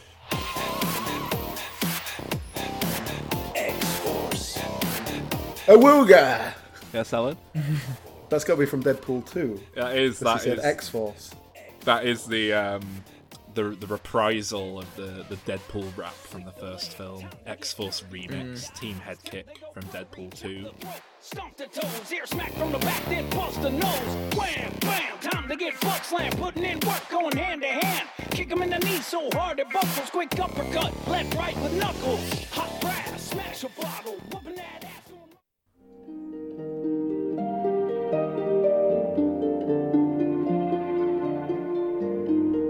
Awooga! This is a total guess, because I haven't seen it yet, but is it Suspiria? No, but that is a very good guess. Very good guess. I have no clue. No, it's no. It's the rather lovely score to First Man, which I did not care for, but I did like the music. Really? Oh, Alexander Desplat, is it? Desplat. Yeah. Although it weirdly makes heavy use of the exact same melody as Lion King 2. Drink With Me Today's Gone By from Les Miserables. Just thought I'd drop that in there. Oh, we liked it. Interesting.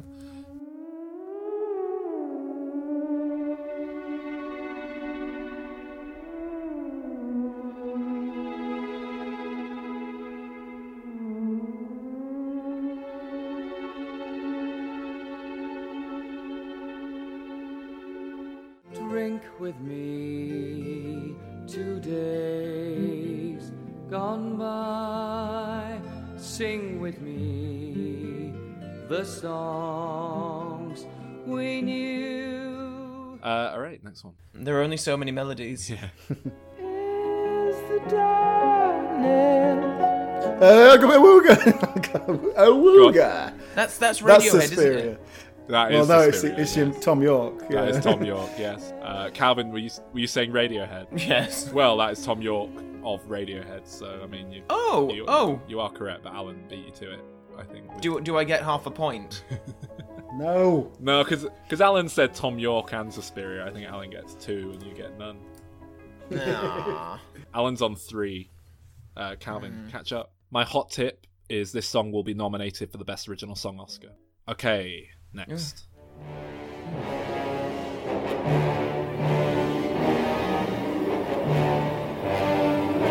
Awooga! Yes? That's got to be some sort of Star Wars film. Solo? No. Is it Incredibles? No. too? No. Oh.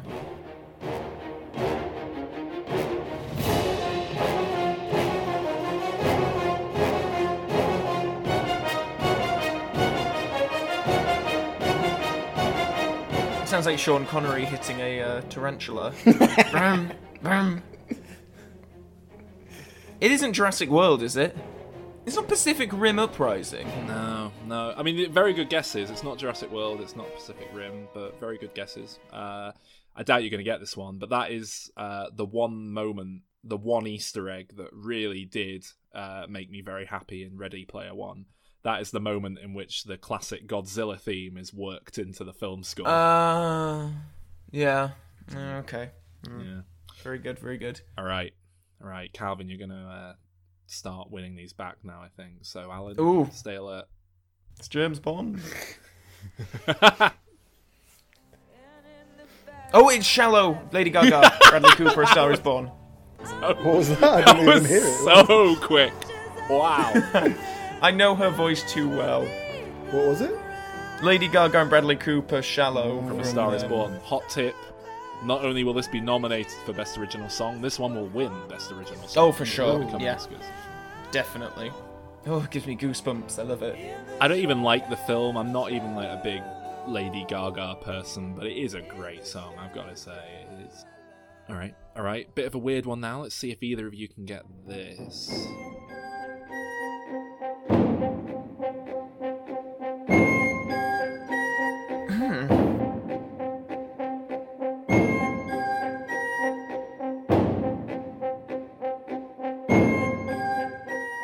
Feels very old school. Yeah. It's like this could be Metropolis soundtrack. Yeah. The workers of the factory. It isn't Solo, is it? No. Ooh, I'll have a guess. The Blade Runner film. No. Oh. Shall I give you a tip? Okay. All right. Or a clue, as it's commonly Well, this is another hot tip for the Oscars. Just the tip. I think this is a lock for Best Animated Film of the Year. Ooh. Not to win it, but to be nominated.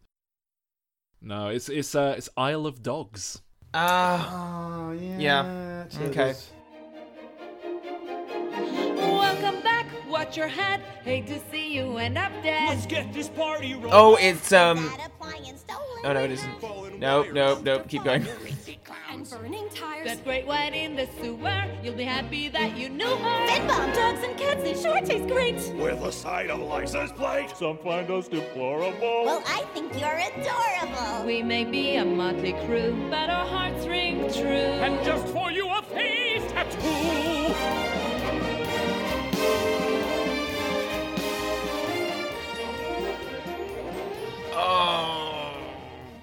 Oh, this is gonna really annoy me. I've not seen it, but I should know it. I mean, there's a couple of pretty recognisable voices in there. One very Yeah, I know. voice. Yeah. Was it Wreck-It Ralph 2? Yes, it was. Ralph Breaks the Internet. Damn it! That was a bit of a guess, but yeah, it was. There wasn't that many options. All right, let me see. So we've got this next one's very difficult. Then we've got some ones that I think you should be able to get everything apart from the next one. I'd be amazed if either of you get this one, but I'm going to play it.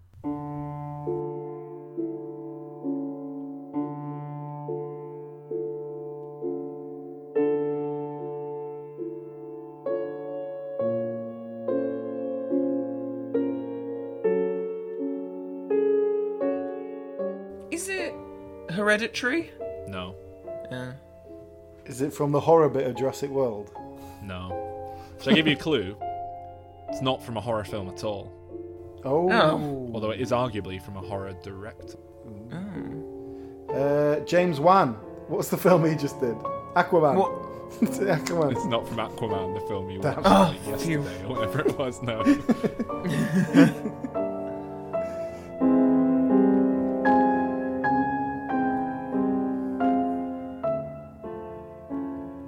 It's a nice tune, whatever it is. No. No. You're not going to get it. It's from The Girl in the Spider's Web, which I don't think anyone has seen. You know, I quite like The Girl with the Dragon Tattoo, the English language remake. I did not like the new one. Stephen Merchant's in it. Oh, interesting. It's beautifully shot, and the music's very nice, but it's not a good film. I've been overlooked, slept on, stepped on, left for dead. Always against all odds, like Pac said. I'm the living great Gatsby, but these boys will watch you quick and disappear like Banksy. From ocean to ocean, sea to sea, I'm something that you gotta see. Gonna take a lot to drive me away from you. There's nothing that 100. Oh, it's a cover of an existing song, isn't it?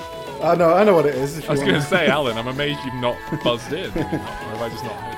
I thought I'd give Calvin a chance. Yeah, I know what it is. No. Is it a cover of an already existing song? Kind of. Yeah. Yeah, I mean, they've taken the chorus and done it weirdly. Oh, I don't know. Is it Deadpool? No. 2? No, it was Aquaman. Inexplicably, Pitbull decided to kind of half cover, half talk over the top of Africa by Toto.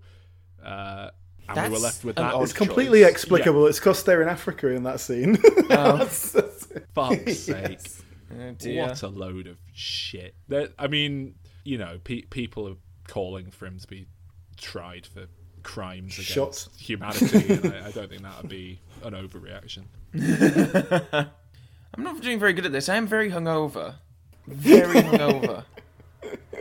Word around town that they coming from my head though. Funny thing about it, they don't know what's in my head though. Schizo, maniac, finna go klepto. So hands on, it's gonna hard for me to let go. Lego, my ego in the same boat with a slow leak. Screaming at the world till she prego. 2 middle fingers to you all till I'm dead and gone.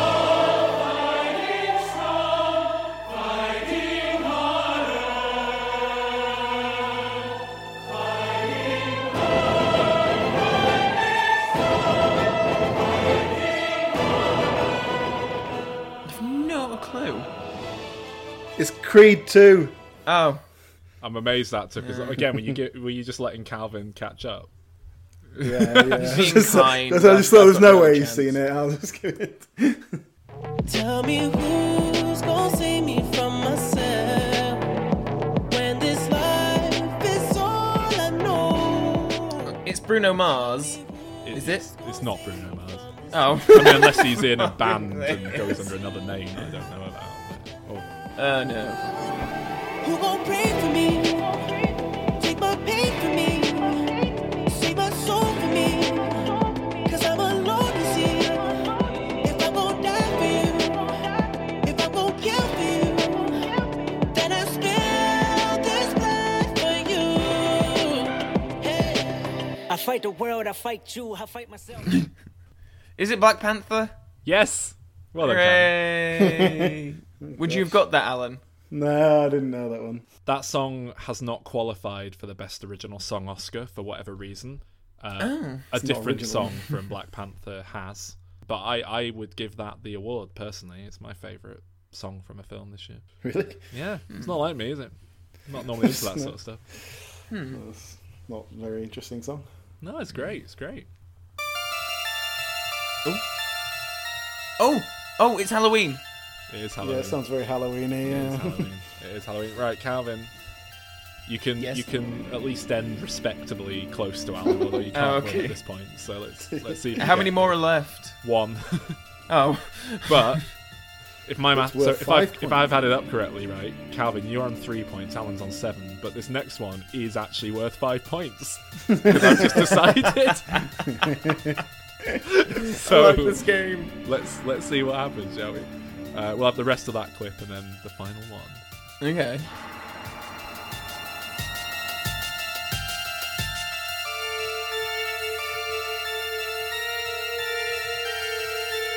Yeah, I really liked this score. That was very good.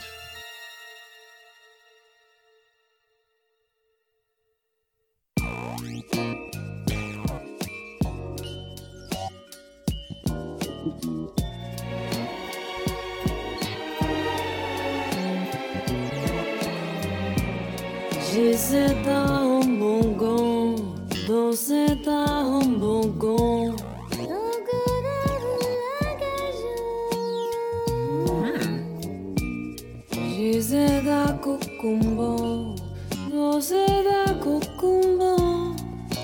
French. It's not a Despicable Me film, is it? No. Okay, I thought it might be Minions. I see what you think. It is a film we've covered on the show, though. Oh, Star Wars. Oh, Solo. He's done you, Calvin. He's done you. Yeah, there's a scene where they're singing in the cantina. That's the classic Star Wars Jabba the Hutt style nonsense song. One of my favourite bits in the film was when they did that. Yeah, it was a good bit of that. Yeah, Song. I like the future music. Long time ago music. The song's called "Chicken in the Pot," and I believe it's performed by like a sort of quote unquote sexy alien woman and like a weird little blob in a jar, and I thought it was really funny. Yeah, that was good. Right. So I believe I won that quiz 12-3 then. Yep. I mean, I normally win, and I'm not on top form today, so I think it should stand. Yeah.